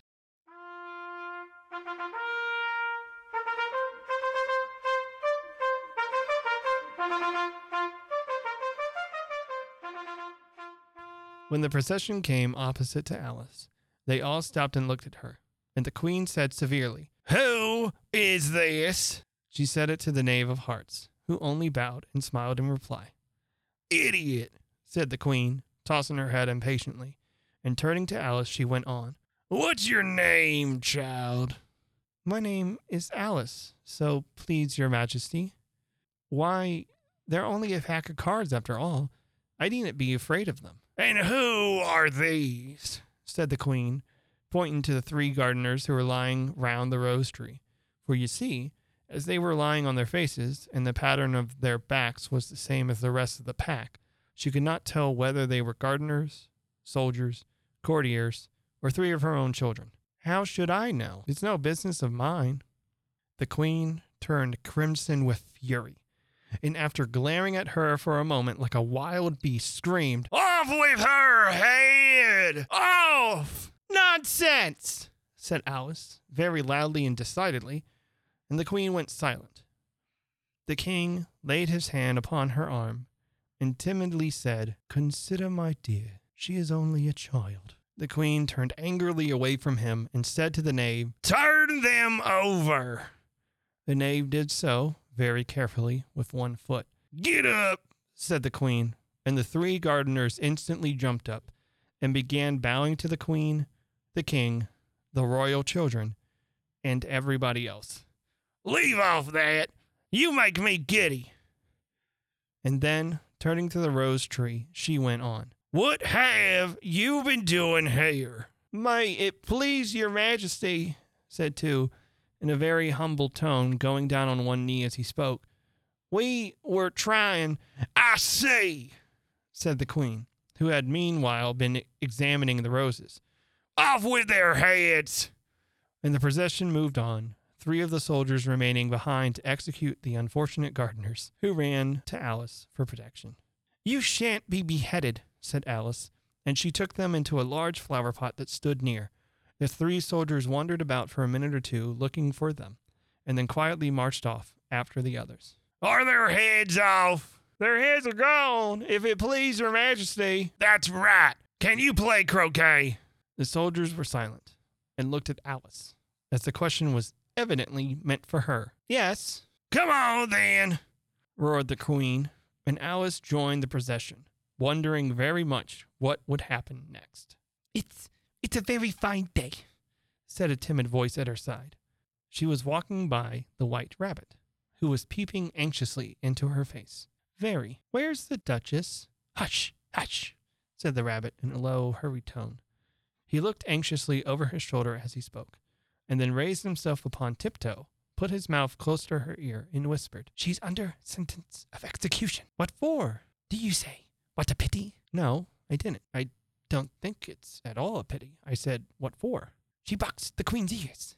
Alice gave a little scream of laughter. "Oh, hush," the rabbit whispered in a frightened tone. "The queen will hear you.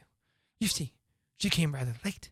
And the queen said, "Get to your places," shouted the queen in a voice of thunder, and people began running about in all directions, tumbling upon against each other. However, they got settled down in a minute or two, and the game began. Alice thought she had never seen such a curious croquet ground in her life. It was all ridges and furrows. The balls were live hedgehogs, the mallets live flamingos, and the soldiers had to double themselves up and to stand on their own hands and feet to make the arches. The chief difficulty Alice found at first was in managing her flamingo.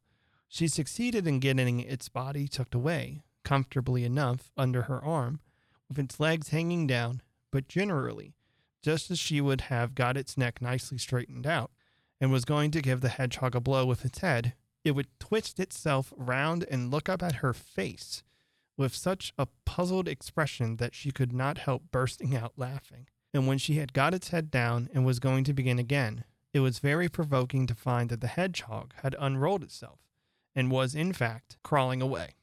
Besides all this, there was generally a ridge or furrow in the way wherever she wanted to send the hedgehog to, and as the doubled-up soldiers were always getting up and walking off to other parts of the ground, Alice soon came to the conclusion that it was a very difficult game indeed.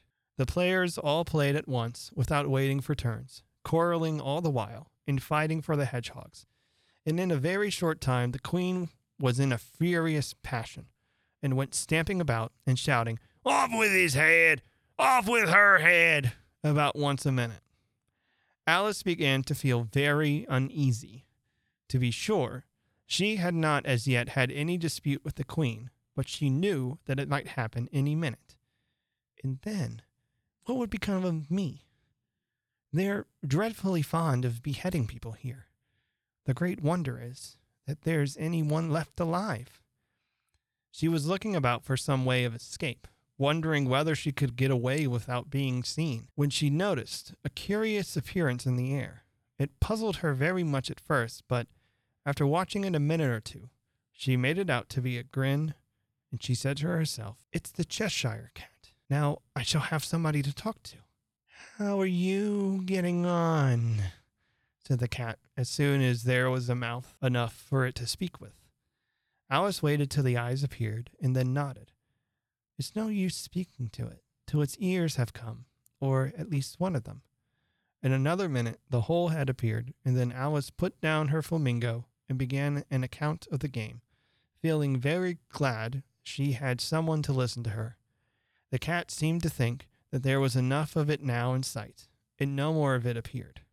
"I don't think they play at all fairly, and they all quarrel so dreadfully no one can hear oneself speak, and they don't seem to have any rules in particular. At least, if there are, nobody attends to them. And you've no idea how confusing it is, all the things being alive. For instance, there's the arch I've got to go through next, walking about at the other end of the ground, and I should have croqueted the queen's hedgehog just now, only it ran away when it saw mine coming." "How do you like the queen?" "Not at all. She's so extremely—" Just then, she noticed that the queen was close behind her, listening. So she went on. "Likely to win. That it's hardly worthwhile finishing the game." The queen smiled and passed on. "Who are you talking to?" said the king, going up to Alice and looking at the cat's head with great curiosity. "It's a friend of mine, a Cheshire cat. Allow me to introduce it. I don't like the look of it at all. However, it may kiss my hand if it likes." "I'd rather not," the cat remarked. "Don't be impertinent, and don't look at me like that." He got behind Alice as he spoke. "A cat may look at a king. I've read that in some book, but I don't remember where." "Well, it must be removed," said the king very decidedly, and he called the queen, who was passing at the moment. "My dear, I wish you would have this cat removed." The queen had only one way of settling all difficulties, great or small. "Off with his head," she said, without even looking around. "I'll fetch the executioner myself," said the king eagerly, and he hurried off. Alice thought she might as well go back and see how the game was going on, as she heard the queen's voice in the distance screaming with passion. She had already heard her sentence 3 of the players to be executed for having missed their turns, and she did not like the look of things at all, as the game was in such confusion that she never knew whether it was her turn or not. So she went in search of her hedgehog. The hedgehog was engaged in a fight with another hedgehog, which seemed to Alice an excellent opportunity for croqueting one of them with the other. The only difficulty was that her flamingo was gone across to the other side of the garden, where Alice could see it trying in a helpless sort of way to fly up into a tree. By the time she had caught the flamingo and brought it back, the fight was over, and both hedgehogs were out of sight. But it doesn't matter much, as all the arches are gone from this side of the ground. So she tucked it away under her arm, that it might not escape again, and went back for a little more conversation with her friend. When she got back to the Cheshire Cat, she was surprised to find quite a large crowd collected around it. There was a dispute going on between the executioner, the king, and the queen, who were all talking at once, while all the rest were silent and looked very uncomfortable. The moment Alice appeared, she was appealed to by all 3 to settle the question, and they repeated their arguments to her, though, as they all spoke at once, she found it very hard indeed to make out exactly what they said. The executioner's argument was that you couldn't cut off a head unless there was a body to cut it off from, that he had never had to do such a thing before, and he wasn't going to begin at his time of life. The king's argument was that anything that had a head could be beheaded, and that you weren't to talk nonsense. The queen's argument was, if that something wasn't done about it in less than no time, she'd have everybody executed all around. It was this last remark that had made the whole party look so grave and anxious. Alice could think of nothing else but to say, "It belongs to the Duchess. You'd better ask her about it." "She's in prison. Fetch her here." And the executioner went off like an arrow. The cat's head began fading away the moment he was gone, and by the time he had come back with the Duchess, it had entirely disappeared. So the king and the executioner ran wildly up and down looking for it, while the rest of the party went back to the game.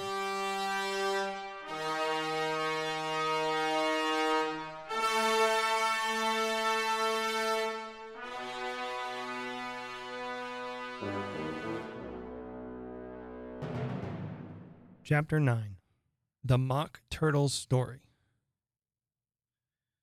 You can't think how glad I am to see you again, you dear old thing, said the Duchess, as she tucked her arm affectionately into Alice's and they walked off together. Alice was very glad to find her in such a pleasant temper, and thought to herself that perhaps it was only the pepper that had made her so savage when they met in the kitchen. "When I'm a duchess," she said to herself, not in a very hopeful tone though, "I won't have any pepper in my kitchen at all. Soup does very well without. Maybe it's always pepper that makes people hot-tempered." She went on, very much pleased at having found out a new kind of rule. "And vinegar makes them sour, and chamomile makes them bitter, and barley sugar and such things that make children sweet-tempered. I only wish people knew that. Then they wouldn't be so stingy about it, you know." She had quite forgotten the Duchess by this time, and was a little startled when she heard her voice close to her ear. "You're thinking about something, my dear, and that makes you forget to talk. I can't tell you just now what the moral of that is, but I shall remember it in a bit. Perhaps it hasn't one." "Tut, tut, child. Everything's got a moral, if you only can find it." And she squeezed herself up closer to Alice's side as she spoke. Alice did not much like keeping so close to her.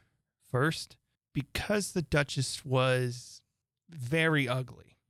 And secondly, because she was exactly the right height to rest her chin upon Alice's shoulder. And it was a very uncomfortably sharp chin. However, she did not like to be rude, so she bore it as well as she could. "The game's going on much better now." "'Tis so. And the moral of that is, oh, 'tis love, that makes the world go round."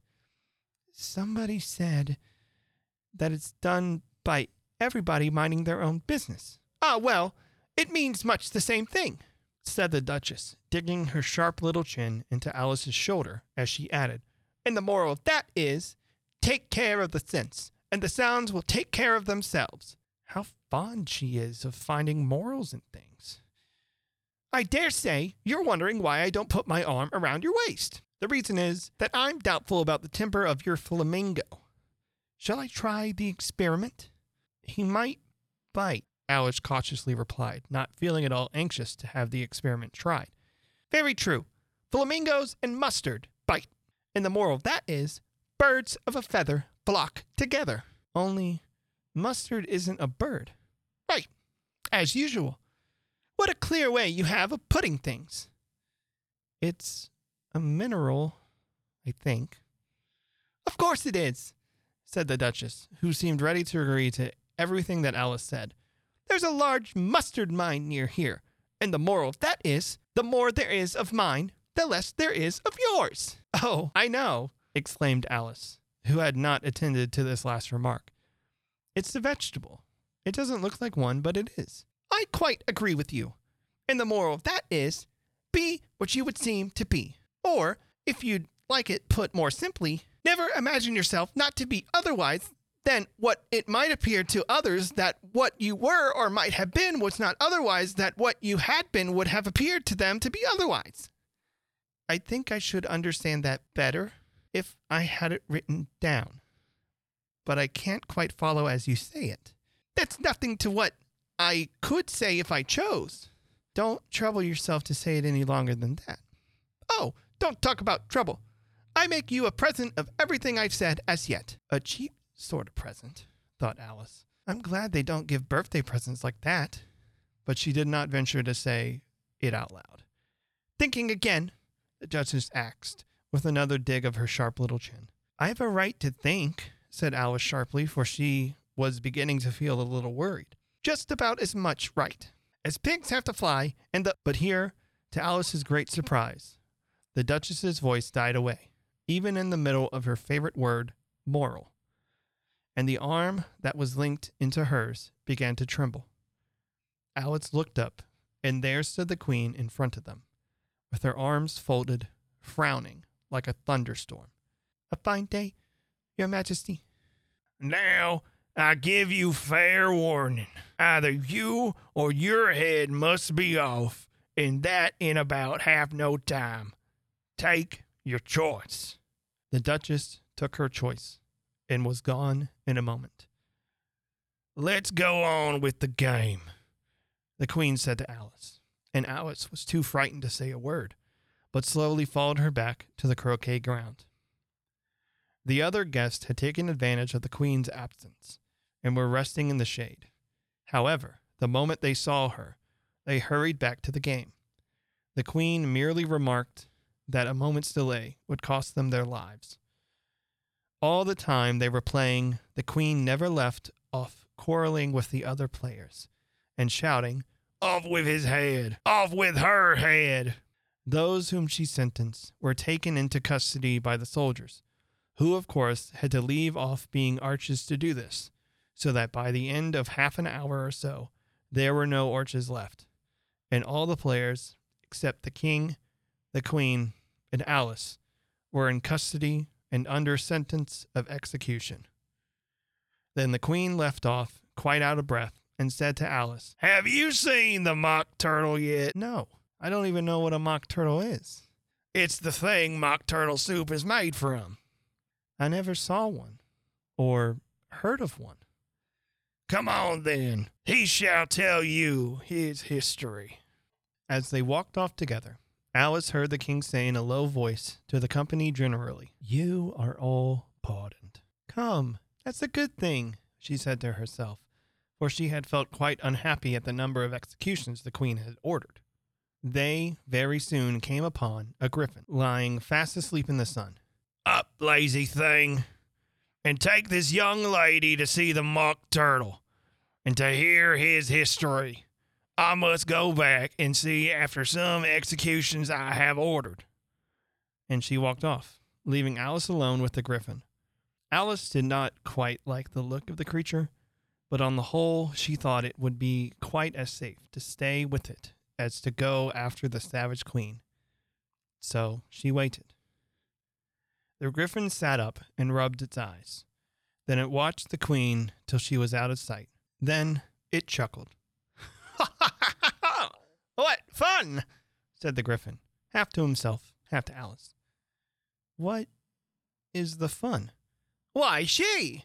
It's all her fancy, that. They never executes nobody, you know. Come on." "Everybody says come on here. I never was so ordered about in all my life. Never." They had not gone far before they saw the mock turtle in the distance, sitting sad and lonely on a little ledge of a rock, and, as they came nearer, Alice could hear him sighing as if his heart would break. She pitied him deeply. "What is his sorrow?" she asked the griffin, and the griffin answered, very nearly in the same words as before, "It's all his fancy, that. He hasn't got no sorrow, you know. Come on." So they went up to the mock turtle, who looked at them with large eyes full of tears, but said nothing. "This here young lady, she wants for you to know your history, she do." "I'll tell it her. Sit down, both of you, and don't speak a word till I've finished." So they sat down, and nobody spoke for some minutes. Alice thought to herself, "I don't see how he can ever finish if he doesn't begin." But she waited patiently. "Once I was a real turtle." These words were followed by a very long silence, broken only by an occasional exclamation of "You look!" from the griffin, and the constant heavy sobbing of the mock turtle.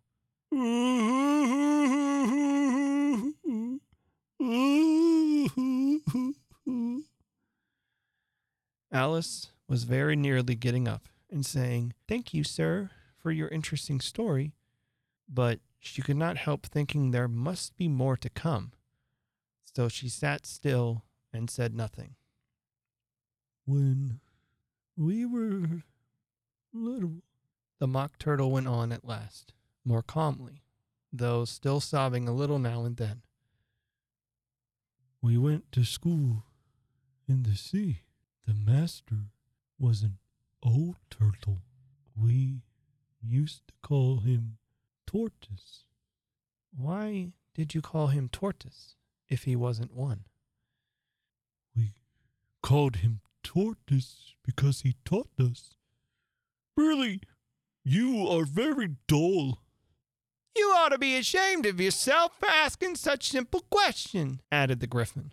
And then they both sat silent and looked at poor Alice, who felt ready to sink into the earth. At last, the Griffin said to the Mock Turtle, "Drive on, old fellow. Don't be all day about it." And he went on in these words. Yes, we went to school in the sea, though you mayn't believe it. I never said I didn't. You did. Hold your tongue, added the Griffin. Before Alice could speak again, the Mock Turtle went on. We had the best of educations. In fact, we went to school every day. I've been to day school too. You needn't be so proud as all that. With extras? Yes, we learned French and music. And washing? Certainly not. Oh, then yours wasn't really good school. Now, at ours, they had the end of the bill, French, music, and washing extra. You couldn't have wanted it much, living at the bottom of the sea. I couldn't afford to learn it. I only took the regular course. What was that? Reeling and writhing, of course, to begin with. And then the different branches of arithmetic, ambition, distraction, uglification, and derision.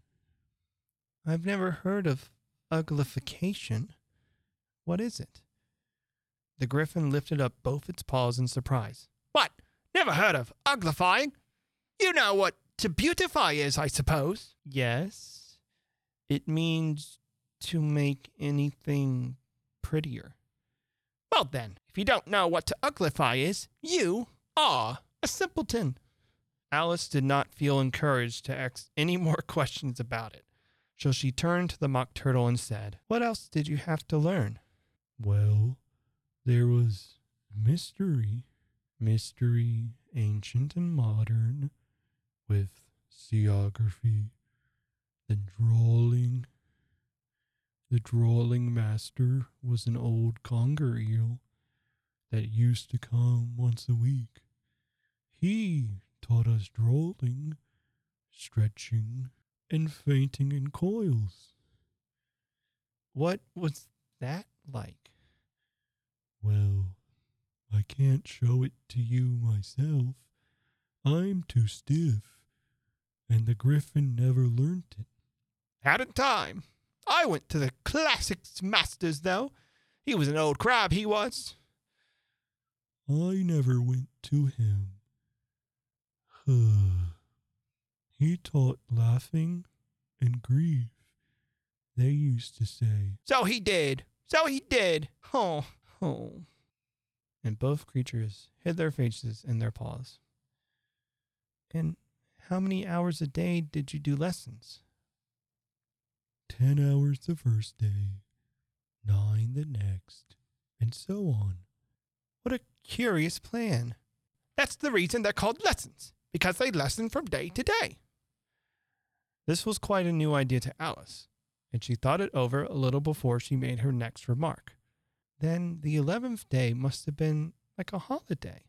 Of course it was. And how did you manage on the 12th? That's enough lessons. Tell her something about the games now.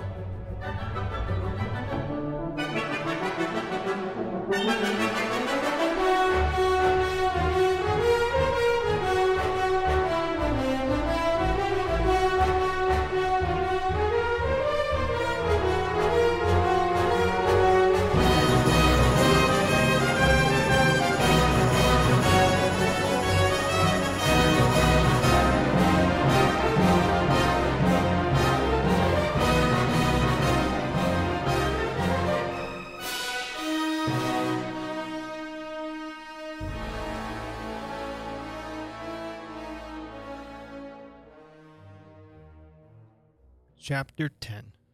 The Lobster Quadrille. The Mock Turtle sighed deeply and drew the back of one flapper across his eyes. He looked at Alice and tried to speak, but for a minute or two, sobs choked his voice. Same as if he had a bone in his throat, said the Griffin, and it set to work shaking him and punching him in the back. At last, the Mock Turtle recovered his voice, and with tears running down his cheeks, he went on again. You may have not lived much under the sea, and perhaps you were never introduced to a lobster, so you can have no idea what a delightful thing a lobster quadrille is. No, indeed. What sort of a dance is that? Why, you must first form into a line along the seashore. 2 lines. Seas, turtles, salmon, and so on. Then, when you've cleared all the jellyfish out of the way, that generally takes some time. You advance twice, each with a lobster as a partner. Of course. Advance twice, set to partners, change lobsters, and retire in the same order. Then you throw the lobsters as far out to the sea as you can. Swim after them. Turn a somersault into the sea. Change lobsters again. Buck to the land again. And that's all the first figure, said the Mock Turtle, suddenly dropping his voice, and the 2 creatures who had been jumping about like mad things all this time sat down again very sadly and quietly and looked at Alice. It must be a very pretty dance. Would you like to see a little of it? Very much indeed.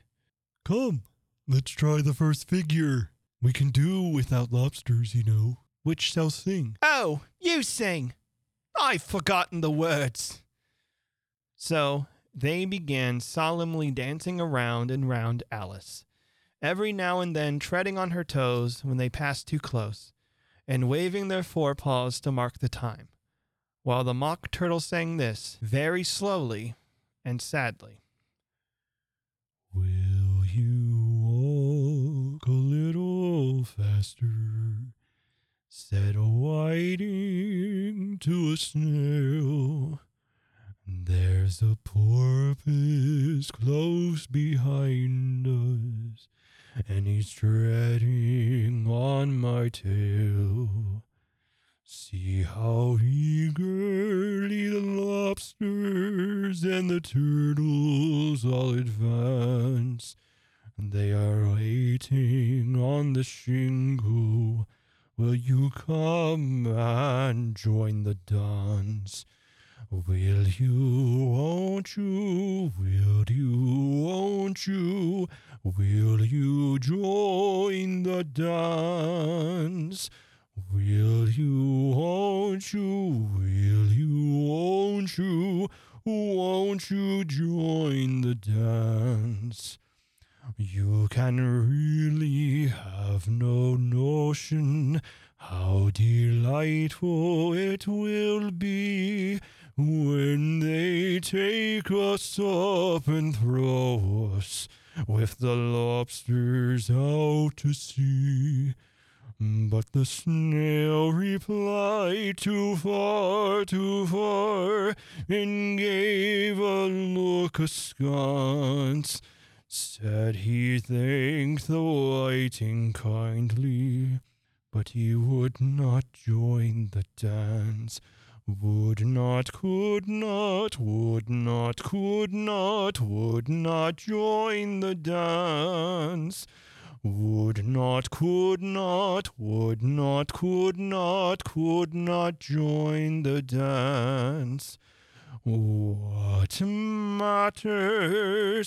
It's how far we go. His scaly friend replied, there is another shore, upon the other side.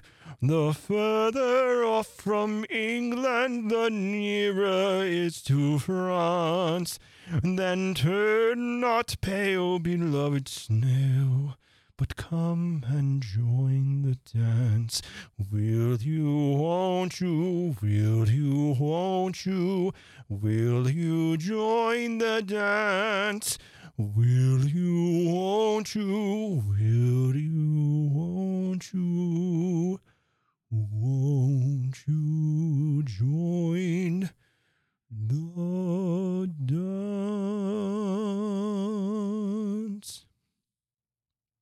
Thank you. It's a very interesting dance to watch.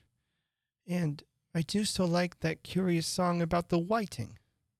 Oh, as to the whiting, you've seen them, of course.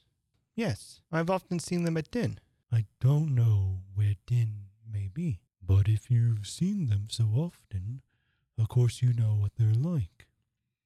I believe so. They have their tails in their mouths, and they're all over crumbs. You're wrong about the crumbs.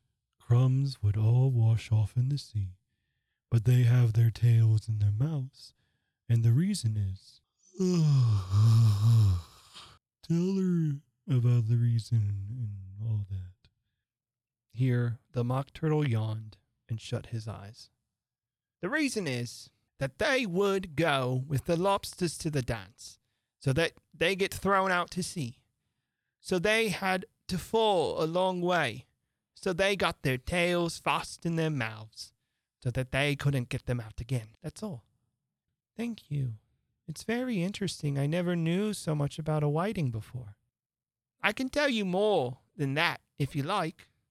Do you know why it's called a whiting? I never thought about it. Why?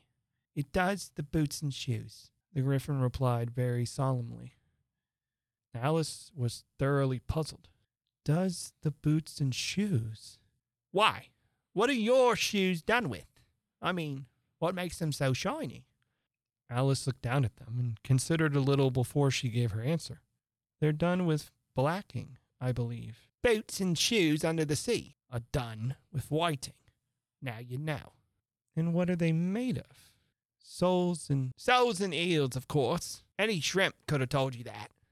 If I'd been the whiting, I'd have said to the porpoise, "Keep back, please. We don't want you with us." They were obliged to have with them. No wise fish would go anywhere without a porpoise. Wouldn't it really? Of course not. Why, if a fish came to me and told me he was going on a journey, I should say, with what porpoise? Don't you mean purpose? I mean what I say. Come, let's hear some of your adventures. I could tell you my adventures beginning from this morning, but it's no use going back to yesterday because I was a different person then. Explain all that. No, the adventures first. Explanations take such a dreadful time. So Alice began telling them her adventures from the time when she first saw the white rabbit. She was a little nervous about it just at first. The two creatures got so close to her, one on each side, and opened their eyes and mouths so very wide. But she gained courage as she went on. Her listeners were perfectly quiet till she got to the part about her repeating, "You are old, Father William," to the caterpillar, and the words all coming different. And the mock turtle drew a long breath and said, "That's very curious." It's all about as curious as it can be. It all came different. I should like to hear her try and repeat something now. Tell her to begin. He looked at the griffin as if he thought it had some kind of authority over Alice. Stand up and repeat. 'Tis the voice of the sluggard. How the creatures order one about and make one repeat lessons, thought Alice. I might as well be at school at once. However, she got up and began to repeat it. But her head was so full of the lobster quadrille that she hardly knew what she was saying, and the words came very queer indeed. "'Tis the voice of the lobster, I heard him declare, you have baked me too brown, I must sugar my hair. As a duck with its eyelids, so he with his nose trims his belt in his buttons and turns out his nose." Later editions continued as follows.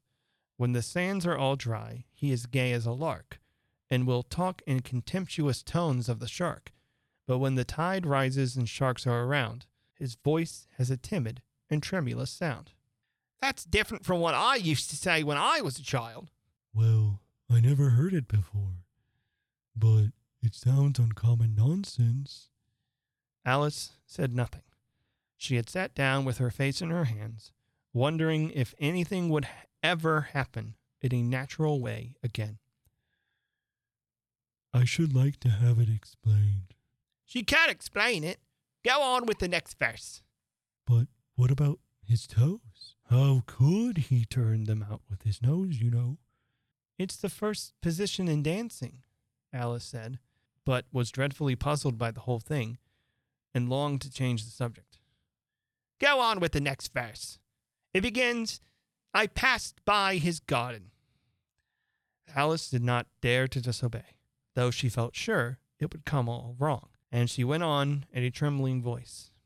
I passed by his garden, marked with one eye, how the owl and the panther were sharing a pie. Later editions continued as follows. The panther took pie crust and gravy and meat, while the owl had the dish as its share of the treat. When the pie was all finished, the owl, as a boon, was kindly permitted to pocket the spoon, while the panther received knife and fork with a growl and concluded the banquet. What is the use of repeating all that stuff? If you don't explain it as you go on, it's by far the most confusing thing I ever heard.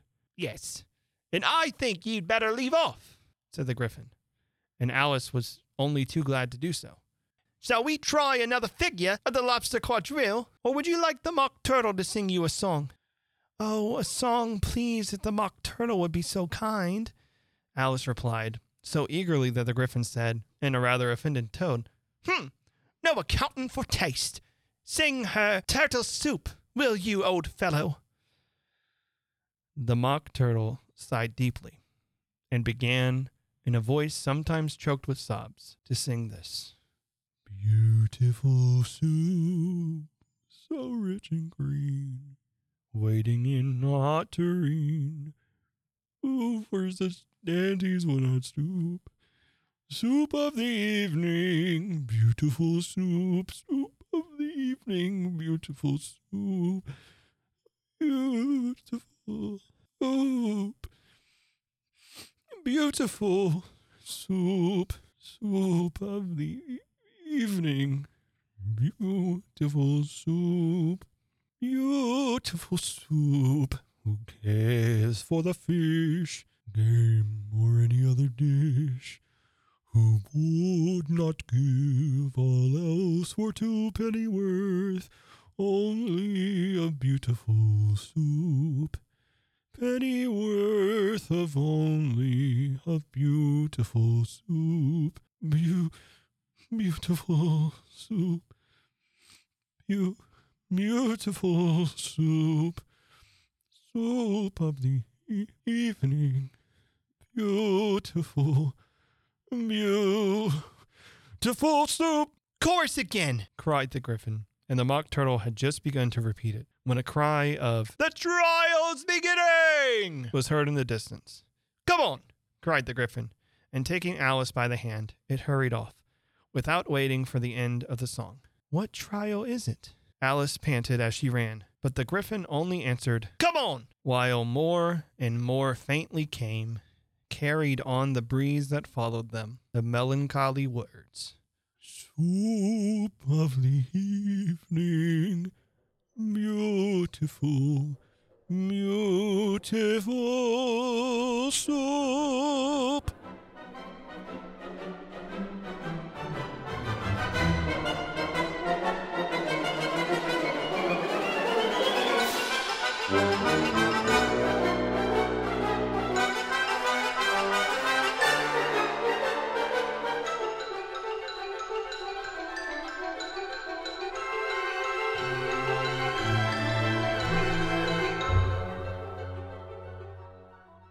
Chapter 11. Who Stole the Tarts? The King and Queen of Hearts were seated on their throne when they arrived, with a great crowd assembled about them. All sorts of little birds and beasts, as well as the whole pack of cards.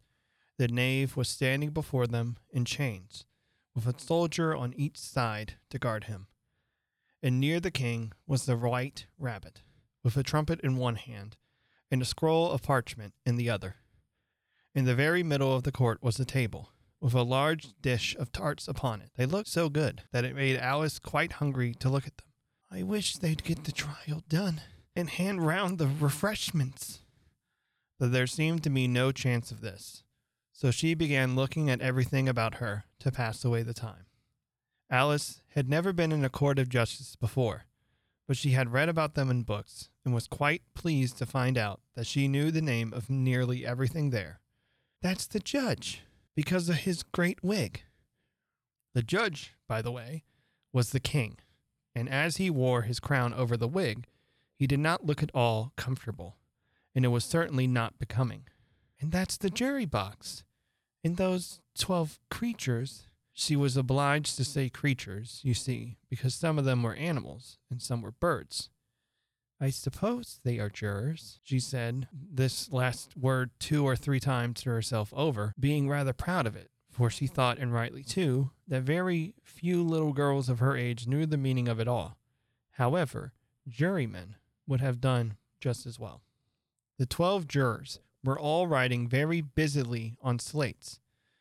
What are they doing? Alice whispered to the Griffin. They can't have done anything to put down yet before the trials began. They're putting down their names for fear they should forget them before the end of the trial. Stupid things! Alice began in a loud, indignant voice, but she was stopped hastily, for the white rabbit cried out, Silence in the court! And the king put on his spectacles and looked anxiously round to make out who was talking. Alice could see, as well as if she were looking over their shoulders, that all the jurors were writing down stupid things on their slates. And she could even make out that one of them didn't even know how to spell stupid, and that he had to ask his neighbor to tell him. A nice muddle their slates will be in before the trial's over. One of the jurors had a pencil that squeaked. This, of course, Alice could not stand, and she went round the court and got behind him, and very soon found an opportunity of taking it away. She did it so quickly that the poor little juror, it was Bill, could not make out at all what had become of it. So, after hunting all about for it, he was obliged to write with one finger for the rest of the day. And this was of very little use, as it left no mark on the slate. Herald, read the accusation, said the king. On this, the white rabbit blew 3 blasts on the trumpet, and then unrolled the parchment scroll and read as follow. The Queen of Hearts, she made some tarts, all on a summer day. The Knave of Hearts, he stole those tarts, and took them quite away. Consider your verdict, the king said to the jury. Not yet, not yet, the rabbit hastily interrupted. There's a great deal to come before that. Call the first witness, said the king. And the white rabbit blew 3 blasts on the trumpet and called out, First witness! The first witness was the Hatter. He came in with a teacup in one hand and a piece of bread and butter in the other. I beg your pardon, your majesty, for bringing these in. I hadn't quite finished my tea when I sent for. You ought to have finished. When did you begin? The Hatter looked at the March Hare, who had followed him into the court, arm in arm with the Dormouse. 14th of March, I think it was. 15th. 16th. Write that down, the king said to the jury, and the jury eagerly wrote down all 3 dates on their slates, and then added them up and reduced the answer to shillings and pence. Take off your hat. It isn't mine. Stolen! I keep them to sell. I've none of my own. I'm a hatter. Here the queen put on her spectacles and began staring at the Hatter, who turned pale and fidgeted. Give your evidence, and don't be nervous, or I'll have you executed on the spot. This did not seem to encourage the witness at all. He kept shifting from one foot to the other, looking uneasily at the queen, and in his confusion he bit a large piece out of his teacup instead of the bread and butter. Just at this moment, Alice felt a very curious sensation, which puzzled her a good deal until she made out what it was. She was beginning to grow larger again, and she thought at first she would get up and leave the court. but on second thought, she decided to remain where she was as long as there was room for her. I wish you wouldn't squeeze so. I can hardly breathe. I can't help it. I'm growing. You've no right to grow here. Don't talk nonsense. You know you're growing too. Yes, but I grow at a reasonable pace, not in that ridiculous fashion. And he got up very sulkily and crossed over to the other side of the court. All this time, the queen had never left off staring at the Hatter. And just as the Dormouse crossed the court, she said to one of the officers of the court, "Bring me the list of the singers in the last concert." On which the wretched Hatter trembled so that he shook both of his shoes off. "Give your evidence, or I'll have you executed, whether you're nervous or not." I'm a poor man, your majesty. And I hadn't begun my tea, not above a week or so. And what with the bread and butter getting so thin and the twinkling of the tea. The twinkling of the what? It began with the tea. Of course, twinkling begins with the tea. Do you take me for a dunce? Go on. I'm a poor man, and most things twinkled after that. Only the March Hare said, "I didn't." "You did. I deny it." "He denies it. Leave out that part." "Well, at any rate, the Dormouse said." The Hatter went on, looking anxiously round to see if he would deny it too. But the Dormouse denied nothing, being fast asleep. "After that, I cut some more bread and butter." "But what did Dormouse say?" one of the jury asked. "That I can't remember." "You must remember, or I'll have you executed." The miserable Hatter dropped his teacup and bread and butter and went down on one knee. I'm a poor man, your majesty." "You're a very poor speaker." Here, one of the guinea pigs cheered and was immediately suppressed by the officers of the court. As that is rather a hard word, I'll explain to you how it was done. They had a large canvas bag, which tied up at the mouth with its strings, and into this they slipped the guinea pig head first, and then sat upon it. "I'm glad I've seen that done. I've so often read in newspapers at the end of the trials, there was some attempts at applause which was immediately suppressed by the officers of the court, and I never understood what that meant until now." "If that's all you know about it, you may stand down." "I can't go no lower. I'm on the floor as is." "Then you may sit down." Here the other guinea pig cheered and was suppressed. "Come, that finished the guinea pigs. Now we should get on better. I'd rather finish my tea," said the Hatter, with an anxious look at the Queen, who was reading the list of singers. "You may go," said the King, and the Hatter hurriedly left the court, without even waiting to put his shoes on. "And just take his head off outside," the Queen added to one of the officers, but the Hatter was out of sight before the officer could get to the door. "Call the next witness." The next witness was the Duchess's cook. She carried the pepper box in her hand, and Alice guessed who it was, even before she got into the court. By the way, the people near the door began sneezing all at once. "Give your evidence." "Shan't." The King looked anxiously at the White Rabbit, who said in a low voice, "Your Majesty must cross-examine this witness." "Well, if I must, I must," the King said, with a melancholy air, and, after folding his arms and frowning at the cook till his eyes were nearly out of sight, he said in a deep voice, "What are the tarts made of?" "Pepper, mostly." "Treacle," said a sleepy voice behind her. "Collar that dormouse! Behead that dormouse! Turn that dormouse out of court! Suppress him! Pinch him! Off with his whiskers!" For some minutes the whole court was in confusion, getting the dormouse turned out, and by the time they had settled down again, the cook had disappeared. "Never mind," said the King, with an air of great relief. "Call the next witness." And he added in an undertone to the Queen, "Really, my dear, you must cross-examine the next witness. It quite makes my forehead ache." Alice watched the White Rabbit as he fumbled over the list, feeling very curious to see what the next witness would be like. "For they haven't got much evidence," she said to herself. Imagine her surprise when the White Rabbit read out, at the top of his shrill little voice, the name Alice!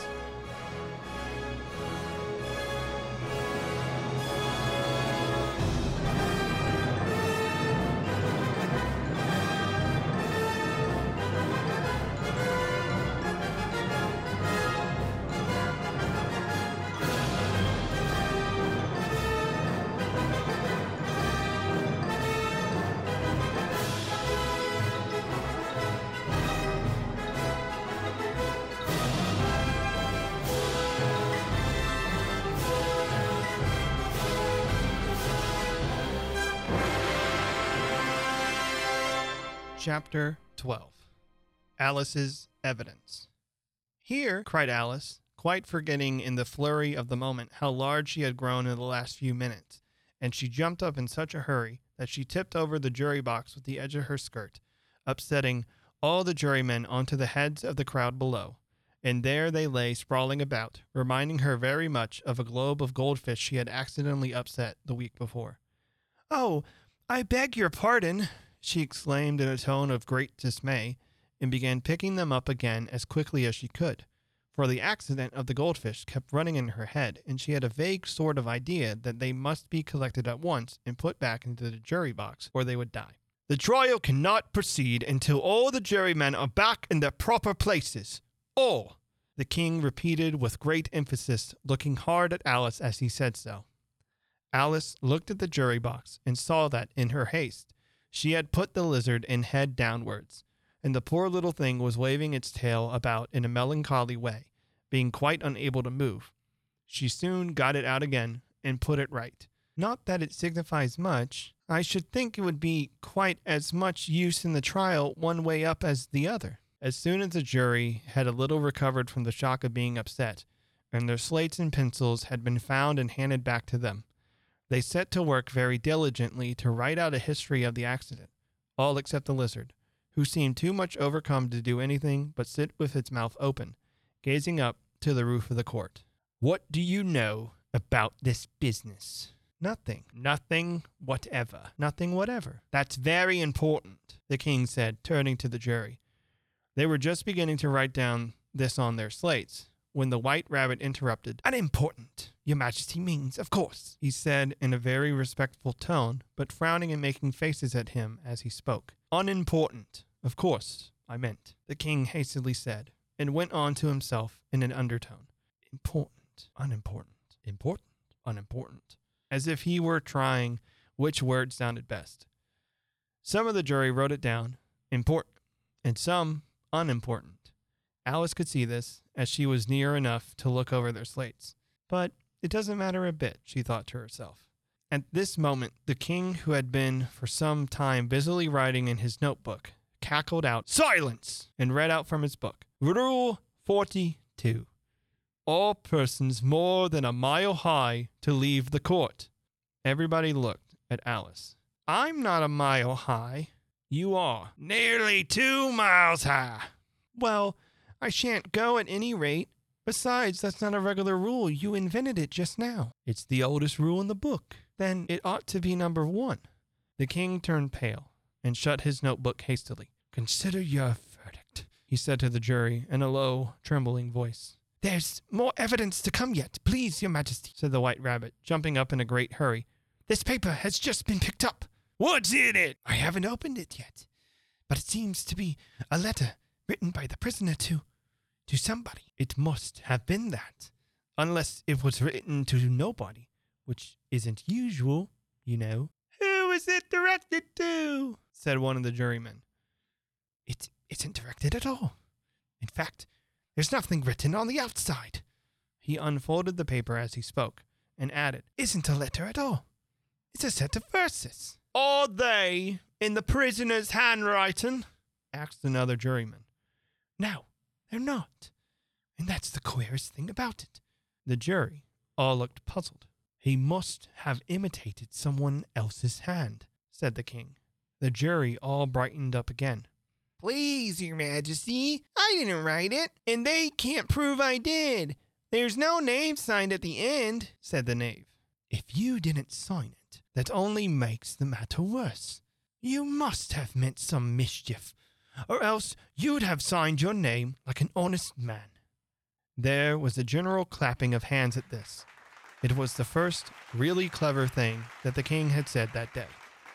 "That proves his guilt." "It proves nothing of the sort. Why, you don't even know what they're about." "Read them." The White Rabbit put on his spectacles. Where shall I begin? Please, your majesty." "Begin at the beginning, and go on till you come to the end, and stop." These were the verses the White Rabbit read. "They told me you had been to her, and mentioned me to him. She gave me a good character, but said I could not swim. He sent them word I had not gone. We know it to be true. If she should push the matter on, what would become of you? I gave her 1, they gave him 2. You gave us 3 or more. They all returned from him to you, though they were mine before. If I or she should chance to be involved in this affair, he trusts to you and set them free exactly as we were.